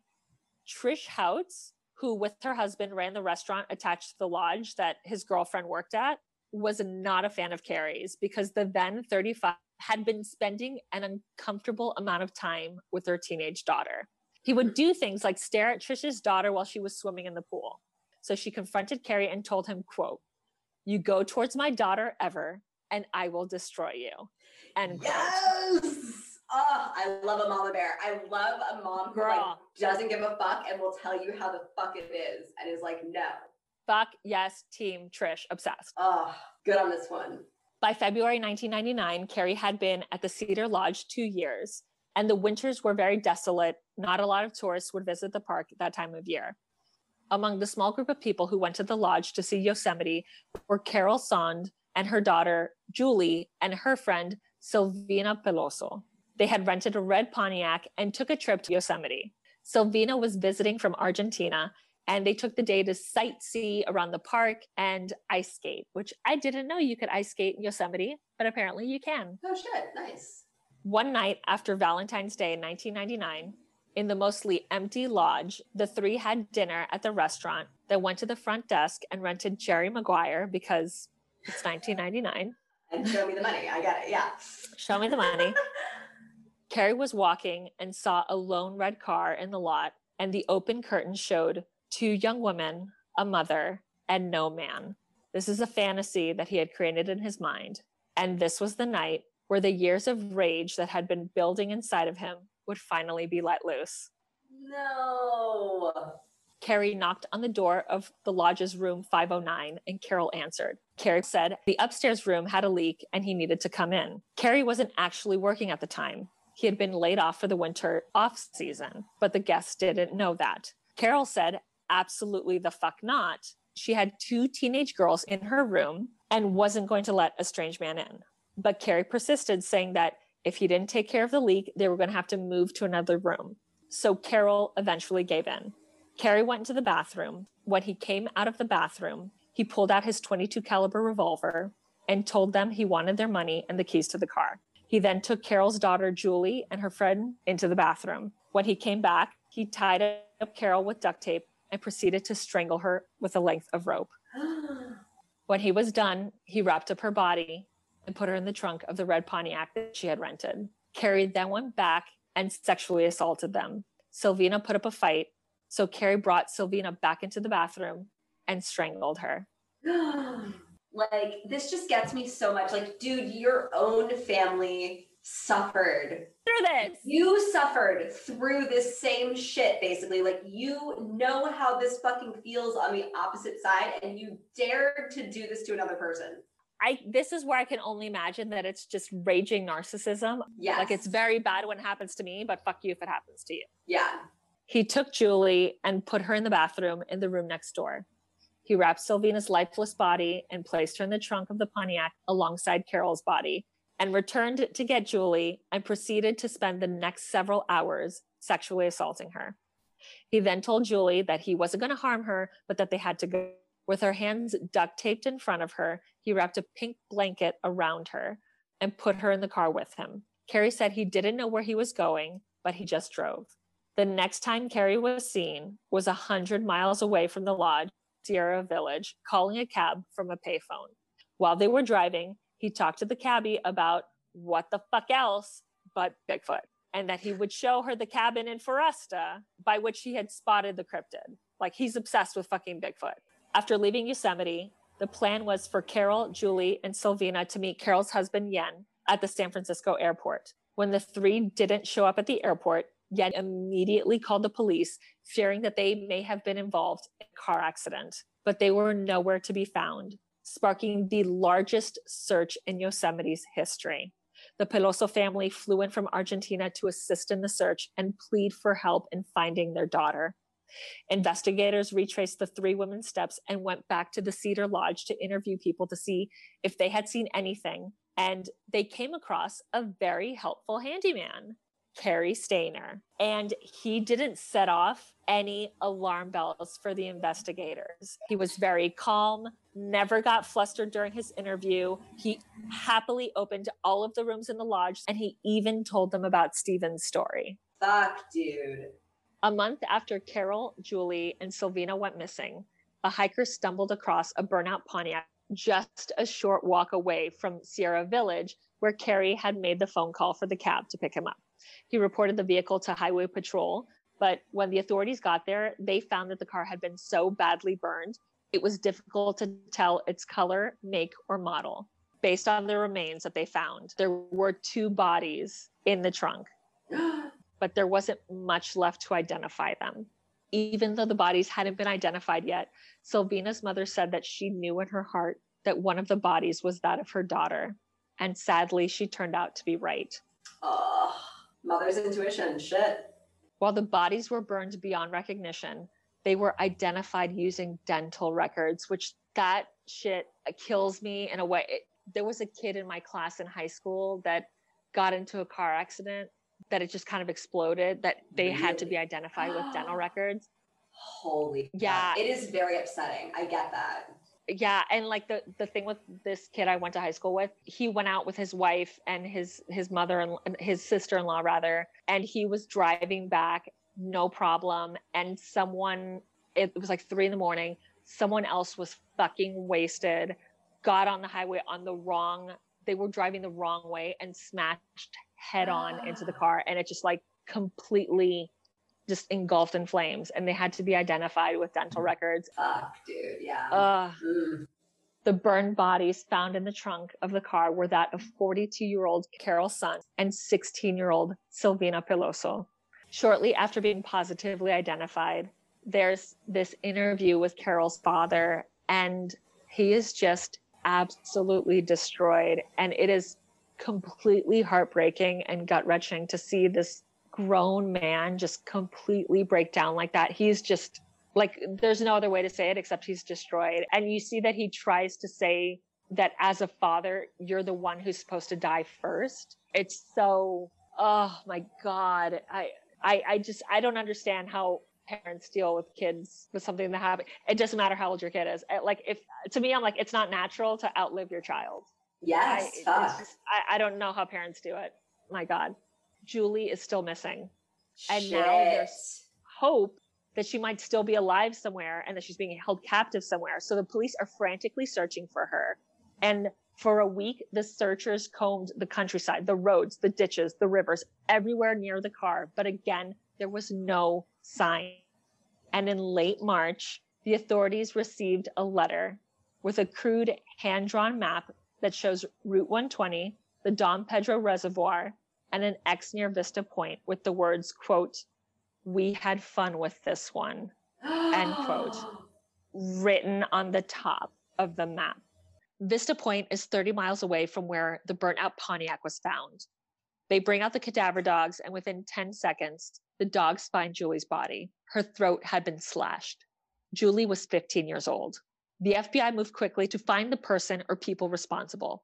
It wasn't long before Eugene Dykes, a meth addict with a criminal history who was currently behind bars for a parole violation, admitted that he and his half-brother, Michael Lorwick, were involved in the slayings of the 3 Yosemite National Park sightseers, and law enforcement quickly took them into custody. While Lorwick professed his innocence, even providing a blood sample to clear his name, once the FBI went down that road, they had complete tunnel vision and weren't looking at anyone else. During all this, Cary Stayner was still working and living at the Cedar Lodge. He didn't go into hiding. He was living in the open, still an active member of the community. When they were in custody, there was an overwhelming sense of relief throughout the area. The bad guys had been caught and people were safe. 5 months had passed and there had been no more murders in Yosemite. Everything started to get back to normal and the tourists started coming back. In the summer of 1999, 26-year-old Joey Armstrong moved into the Green Cabin in Foresta in Yosemite, which is leased out to the Yosemite Institute for Educational Programs throughout the park, and Joey was living there. Joey was a naturalist at Yosemite. Her job was to take children and teach them the nature of the national park. Joey's mother later recalled asking her if she ever felt afraid, and her daughter told her no, especially since the FBI had the suspects in custody. She had even written about it in her diary, writing, quote, "The monsters are gone," end quote. There's a back road that connects the Cedar Lodge to Yosemite, and at the end of the road is the Green Cabin where Joey Armstrong was living. And that's the road that Cary took one day. He drove his baby blue International Scout to Foresta, where he went often because, least we forget, that's where he had seen Bigfoot. He's obsessed. It fucking comes back to Bigfoot. He got out of his truck and looked around. While he wasn't there to go hunting, he saw this petite blonde woman by the Green Cabin packing her car by herself. The weekend was approaching and Joey had been looking forward to the upcoming trip that she had planned with friends. So she had been going in and out of her house, packing up her truck to leave and meet up with them. And Cary spots her. and he sees an opportunity, and a switch flips. He goes to the back of his car and grabs his green backpack that contains a .22 revolver, a knife, and duct tape, also known as a kill kit. Yes, I was just gonna say, fuck. Dude, and the little girl even said like she never saw him without his green backpack. Oh. Yep. He approaches her while she's packing up her car and starts making chit chat with her, telling her what the fuck else, that he saw Bigfoot not that far from here. And while he's talking to her, he's looking behind her into the cabin to make sure that there's no one else inside and that she is indeed alone. Then he pulled out the gun and put it to her head and told her to go inside. He used the gun to direct her into the house, into the back rear bedroom, where he bound her with duct tape. But our girl Joey fights him with everything she fucking has, and he is barely able to overcome her. Even though she's petite, she's fucking strong. Like she's not fucking having this. Like if she's going down, she's not fucking going down without a fight. Good. Fuck yes. Good for you, girl. So the thing is, this was supposed to be super easy for Carrie. In his fantasy, his victim isn't supposed to fight back, but Joey is fighting with everything she's got. And while there's a struggle, he's able to eventually subdue her. He binds her to the point that the only thing she can really do is walk. He picks her up, throws her in the backseat of his car, and drives away. But Joey is still fighting, jumping around in the back seat, doing everything she can to get out of that car. And she ends up flinging herself out of the window of the moving car. Joey, you're my hero. Fucking badass. What a fucking badass. And as soon as she hits the pavement, she makes a run for it. So Carrie stops his car, calmly gets out, and chases her. And when he catches up to her, he takes his knife from his back pocket and slits her throat. No, I really thought she was going to get away on that one, Monique. I really thought this is how he was going to get caught. Fuck. When Joey doesn't show up to meet her friends, they freak the fuck out because they know something is wrong. They immediately call Yosemite and the search is on. A quick search of the cabin immediately indicates a struggle. There were broken sunglasses on the floor, a red mechanic's rag, footprints, tire tracks. On July 22nd, one of the searchers was combing the area and in a nearby stream saw what appeared to be an inanimate object bobbing in the water. It was Joey's decapitated head. Dismembering is so intense. It's so upsetting. Yeah. And I feel like it was it doesn't say anywhere, but I feel like it was an extra fuck you. I think so too, because she fought and he didn't expect her to fight. So it was like, oh, you think you're going to fucking fight and like get away from me and get one up on me? Like, no, I will literally cut your head off. Ugh. But like, good for her for like fighting and fucking making it obvious there was a struggle. This was not a fucking like, oh, maybe she just like got up and wandered away and ran off. Like, right. No, you fucking know something happened. Exactly. Get your DNA everywhere. Like fucking. Exactly. Create a mess, whatever you have to fucking do. Fuck yes. Joey's still a badass. Queen Joey. Pouring one out to you. You're fucking incredible. Joey's murder sent shockwaves throughout the nation. There was another murder, but this time it was in the actual park. People didn't know what to think. Were they connected? And if they weren't, then what the actual fuck? The FBI held a press conference assuring the public that they had no reason to believe the cases were related. Former FBI agent John Bowles said, quote, "You don't want to cause undue panic. You don't want to cause undue concern until you know the facts," end quote. And like, I hear you. Yeah, but like false. People should be panicking. You haven't caught the murderer who's continuing to fucking slaughter women. Like literally 4 women are dead. You should be concerned. Yes, exactly. During their investigation, a witness had spotted a pale blue International Scout on the same road Joey lived on around the same time she was murdered. And this was the first tip authorities followed up on. The tire track marks left at Joey's cabin were very distinctive marks, and investigators were able to get very clear pictures. So authorities started looking for Cary Stayner because they think that he would be a great witness to interview to see if he had seen anything. And especially since he was like super cooperative before, as opposed to the first 3 murders where he had left virtually no evidence because of Joey's struggle. Cary Stayner left behind a fuck ton of evidence and he fucking knew it. So he knew that authorities would be on his tail. When the police go to the Cedar Lodge looking for him, Cary's already gone. he packed up his international scout, drove 2 hours north of Yosemite to Laguna del Sol, a nudist colony. Whatever floats your boat. Because that's where this story is going. Cool.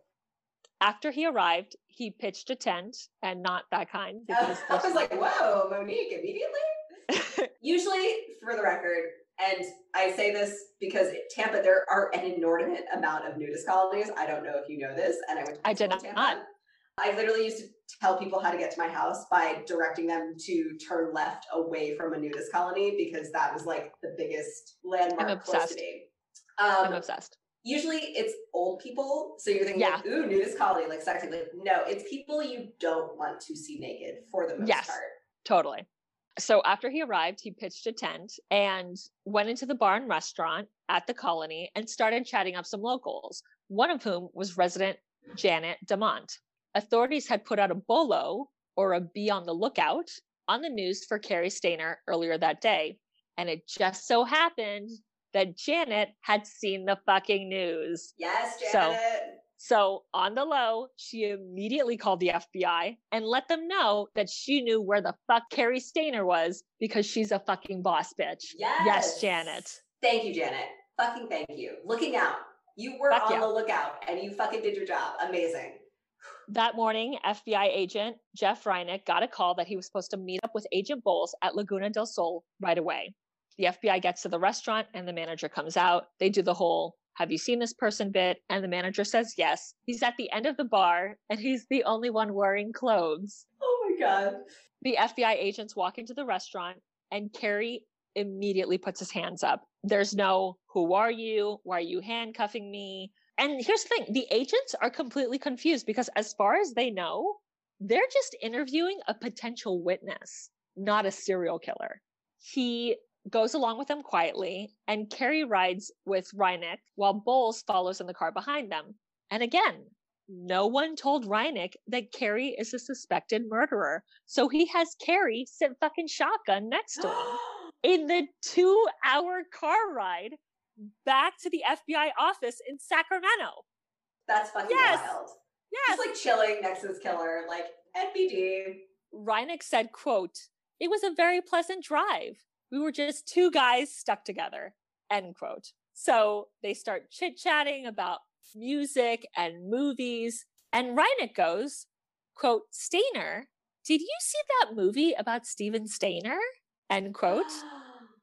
And of course, Cary goes in and he's like, yeah, that's my brother. And they talk about it. And Reinick gives his condolences, saying how horrible it was, what happened to his brother. And Cary gets super emotional and he opens up about it, saying that despite what the world expected, life was not happily ever after when Steven came back. And he gets really upset talking about the horrible things that happened to Steven.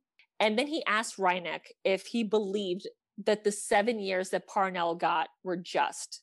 And Reinick says absolutely fucking not. So the two continue to bond on their 2-hour car ride, making jokes. And they're even seen walking into the FBI office in Sacramento laughing because, again, Agent Reinick has no idea why they're there. He doesn't know why they're talking to Cary or what his involvement is, if any. But Cary absolutely knows why he's there. So Cary and FBI agents Reinick and Bowles set up the interrogation room, and they're eating pizza, which, in case you don't fucking know, when law enforcement is interrogating a suspect, they don't have a fucking pizza party. No. Because if they did, I would want to be interrogated literally all of the time. Like, that would be my favorite thing. That's awesome shit. Yeah, let's go. Get the pizza. Let's do this. FBI agent Bowles said, quote, "It's not textbook. It was grasping at straws to figure out where do we start to begin the interview," end quote. And Cary starts saying how this is going to be his last meal as a free man. Holy fuck. Just spilling the tea. Red fucking flag. Play cool. Just see what they want. You know, it's that thing of like, don't say shit and people like can't handle silence and then they just start talking. Yes. You know?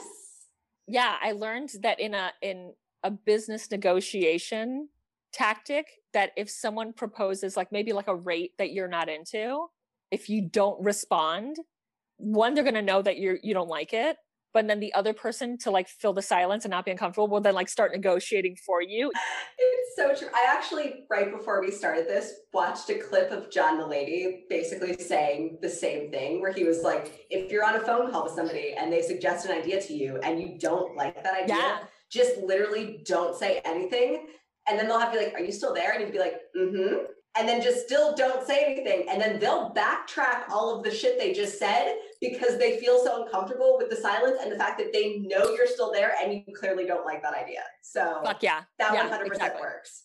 Then he says to the agents, quote, I can give you closure, end quote. And again, they're like, closure for what? Like, and then he tells them he can answer some questions about Joey and more. And Bowles and Reineck, again, they don't know what the fuck he's talking about. Like they're literally, they don't know what the fuck is happening. I'm like picturing Mr. Magoo right now. Like I feel like they're like bumbling idiots. Like no offense, I'm sure they're professionals, but like, what is going on right now? Girl, yes, you guys are shitting the bed here. Like they thought he was a witness to something, and seemingly out of nowhere, he's dangling a confession in front of them. But first, he makes a request. What do you think he requests? Oh no, I thought he was just going to tell them his Sasquatch story.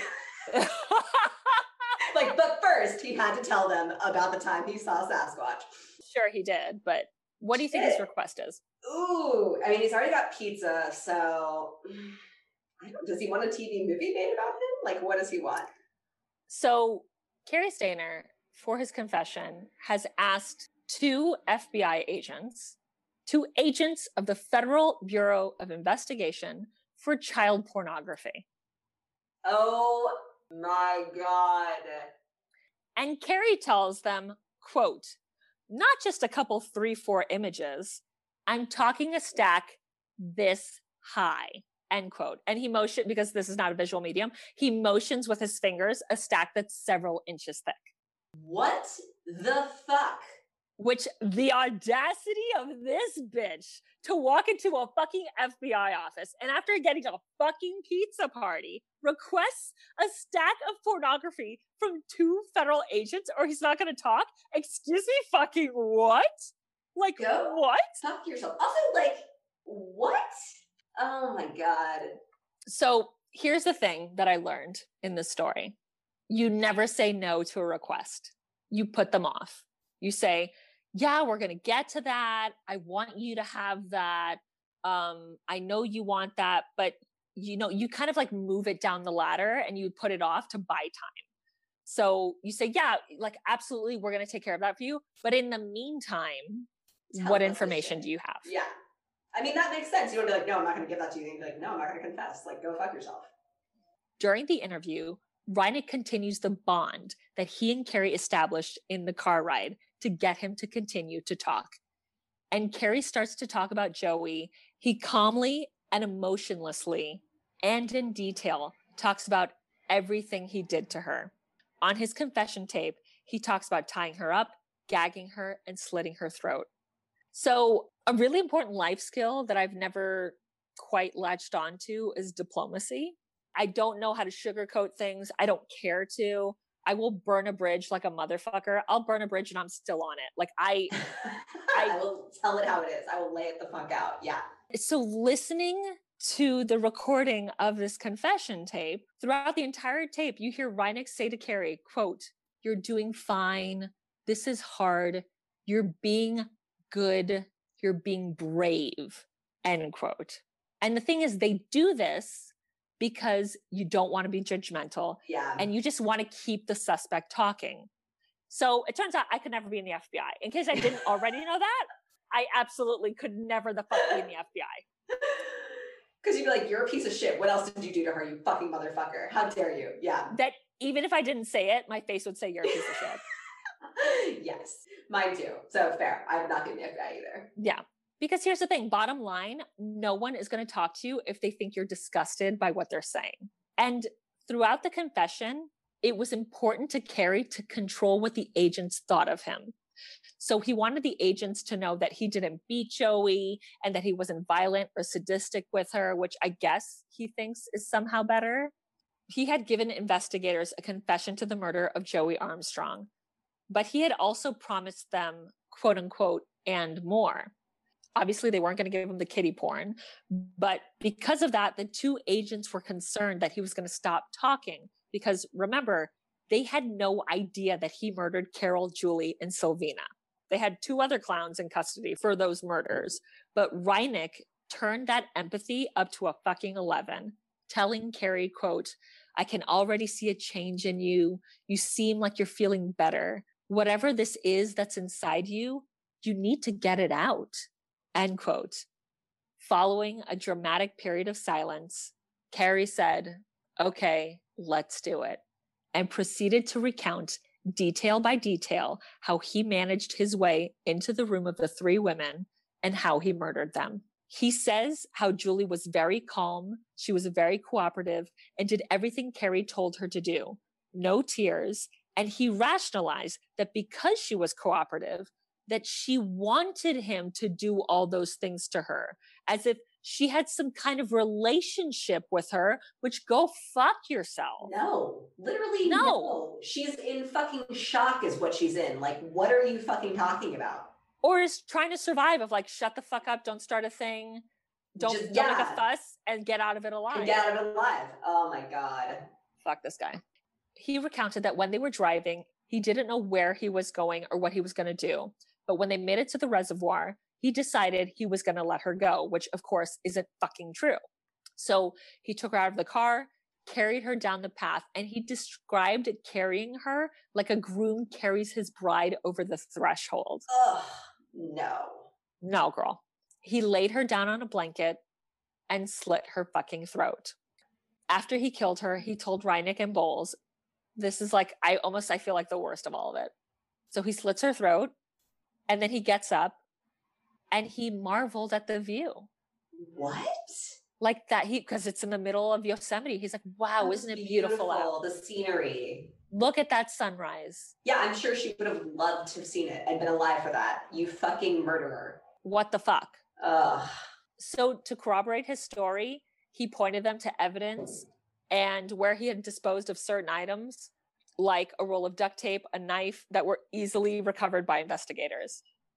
But somehow, the most disturbing confession was yet to come. Yes. How is there more to this?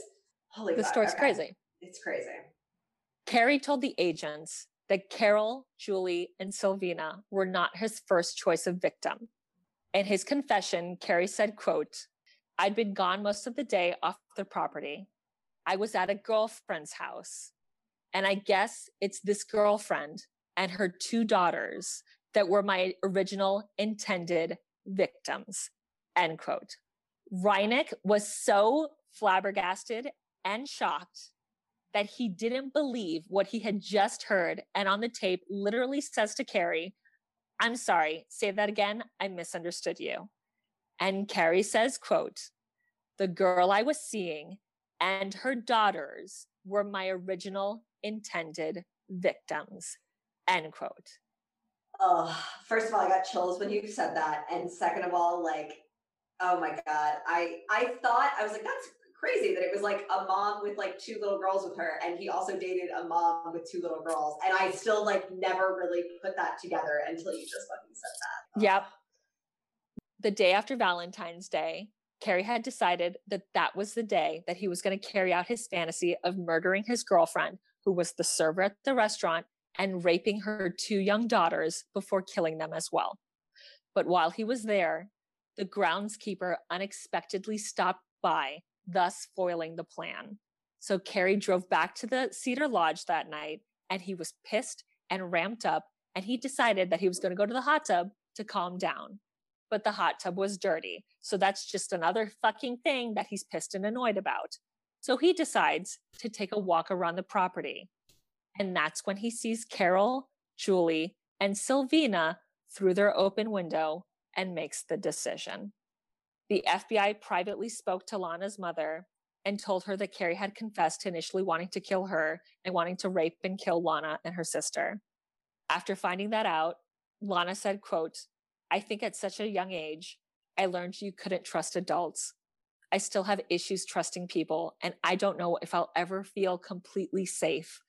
We're survivors, but it took a really big part of our life away. It destroyed part of my childhood, end quote. He also confessed to having fantasies of killing women and girls when he was just 6 or 7 years old, which... What? Yeah. So this is like way before Steven disappears, like fucked crazy in the fucking head from when he's 7 fucking years old. That's Red insane. fucking flag. Yeah. Holy fuck. He told investigators, had they not come back to arrest him, he, quote, would have kept killing until I was caught or killed, end quote. The balls on this guy. Fuck. Right? And here's the thing. If it had not been for Reineck and Carrie bonding over Steven in that car ride, these confessions may never have happened. Wow. I mean, it was one of the things, like, I kind of judged him for bonding with him in the car, but like, I guess now that's good. Hey, man. But yeah. Shit, that's so weird too, to like not realize you're bonding with somebody who's murdered all these people and who has these like sick fantasies and just be like, oh, it's a guy. Like, we're having fun. Yeah. He told me his Bigfoot story, like, ha ha. Exactly. Jesus. With the evidence and the confession, Cary Stayner was charged with the murders of Joey Armstrong, Carol Sund, Julie Sund, and Silvina Peloso. At the trial, Cary's attorneys allege that their client had been molested by his uncle, the one he had been living with, and the one who had been murdered in a home invasion. They also alleged that a PET scan found several brain abnormalities consistent with schizophrenia, psychotic disorder, and obsessive compulsive disorders, which all of this is alleged. Here's the thing though.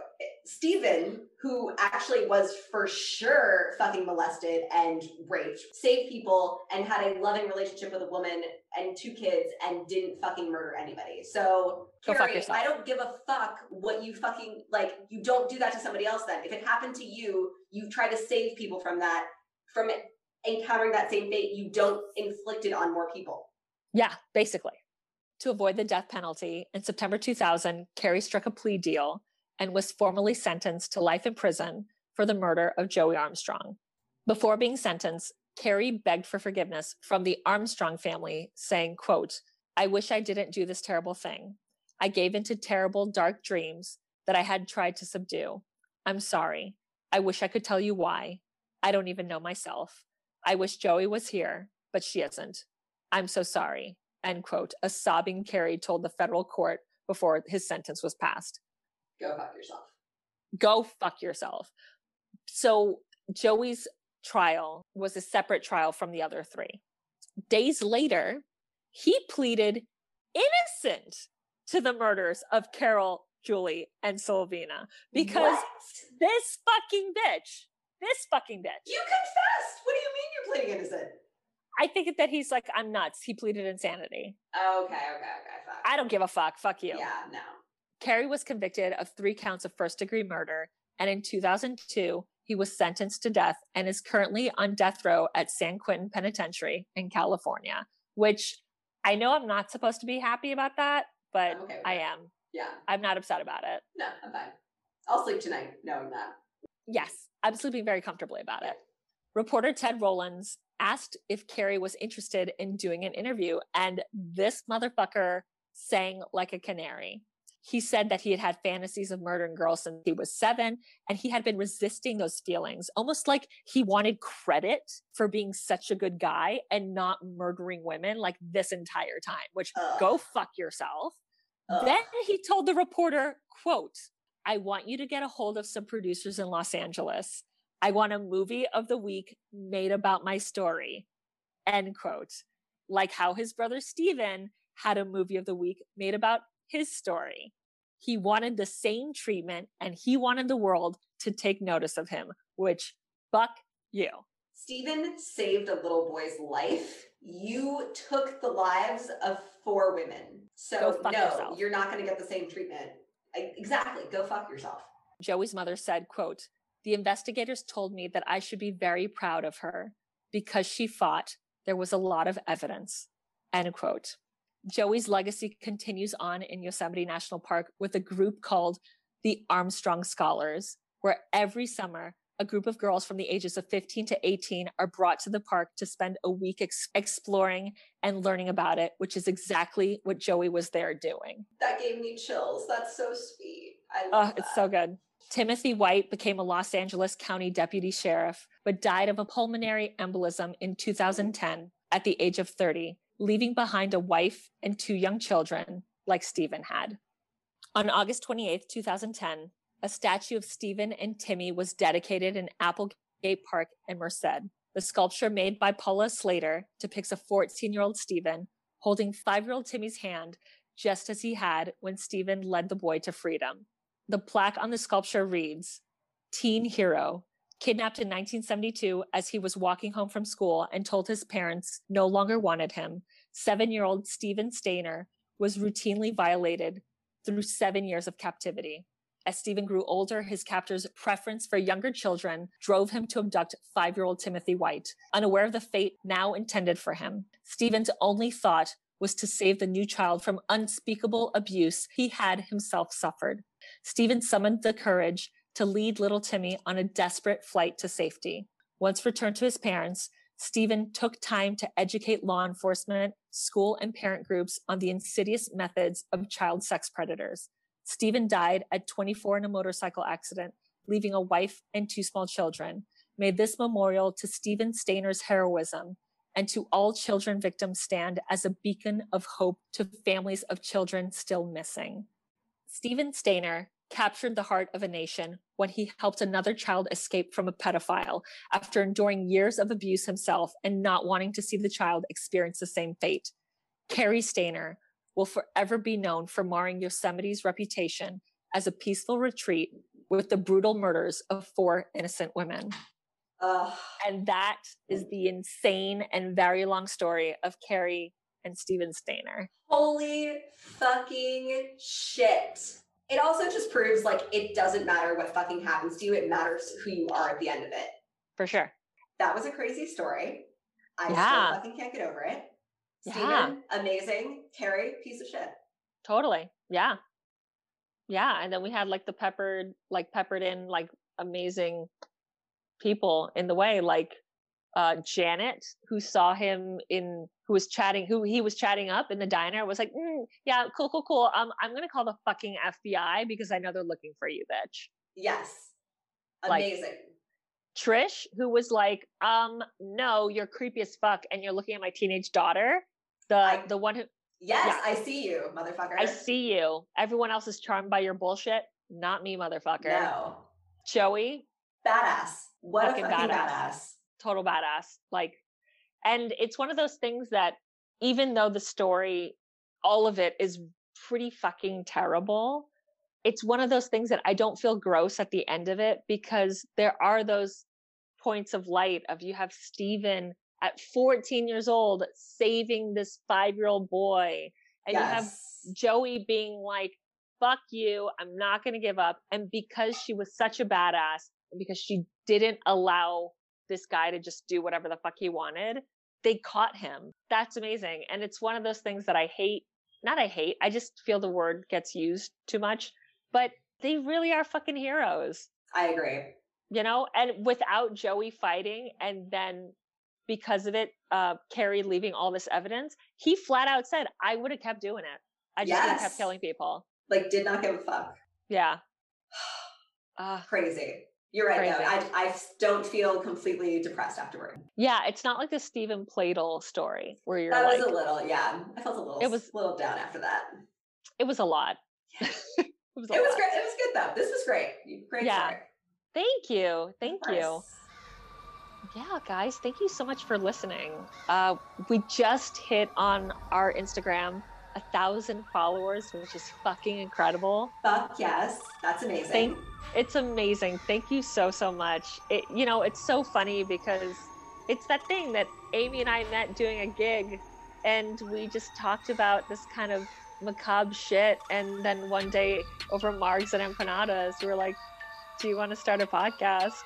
Not knowing how to do one. And now we're at 1,000 Instagram followers and listeners message us and send us like their stories. It's so fucking cool and it's so rad. And it's one of those things that you kind of just don't think is real or that is possible. I completely agree. It's fucking crazy. We actually met on my birthday. I don't know if you remember that, but yes, I consider that especially fortuitous. So absolutely, I agree. So thank you guys so much. Please partake of our contest. To reiterate, to enter the contest, all you have to do is leave us a review on iTunes. And then after you have done that, find the post on our Instagram and tag one of your friends. And then you could win a free palm reading session by the incredible Izaskun from Universal Palmistry. You literally don't even understand how amazing this woman is. Holy shit. And you get your very own custom-made tote from Amy. I don't even have one of those. This is amazing. It's gonna be made with love. You'll love it. Of course.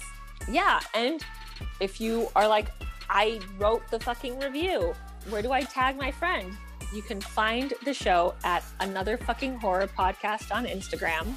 You can find me at Pinup Girl Mo. You can find me at Lobotomy, and that's Lobot_Amy. And every 6 episodes, we do a listener story. So we definitely want all your stories. Send us your ghost stories, your alien stories, your cryptid stories, your crime stories, your weird stories. We want all of them. All the fucking stories. We want all of them. We're obsessed. So you can email us at anotherfuckinghorrorpodcast@gmail.com with a period instead of the U and fucking. And if you're super lazy, you can just go over to our Instagram page and click that email button and the email will pop up. You just got to populate it, shoot that bad boy over. Easy peasy. There you go. Took the words right out of my mouth. Boom. Most importantly, you guys got to remember to keep it cute. Keep it creepy. Bye. Bye.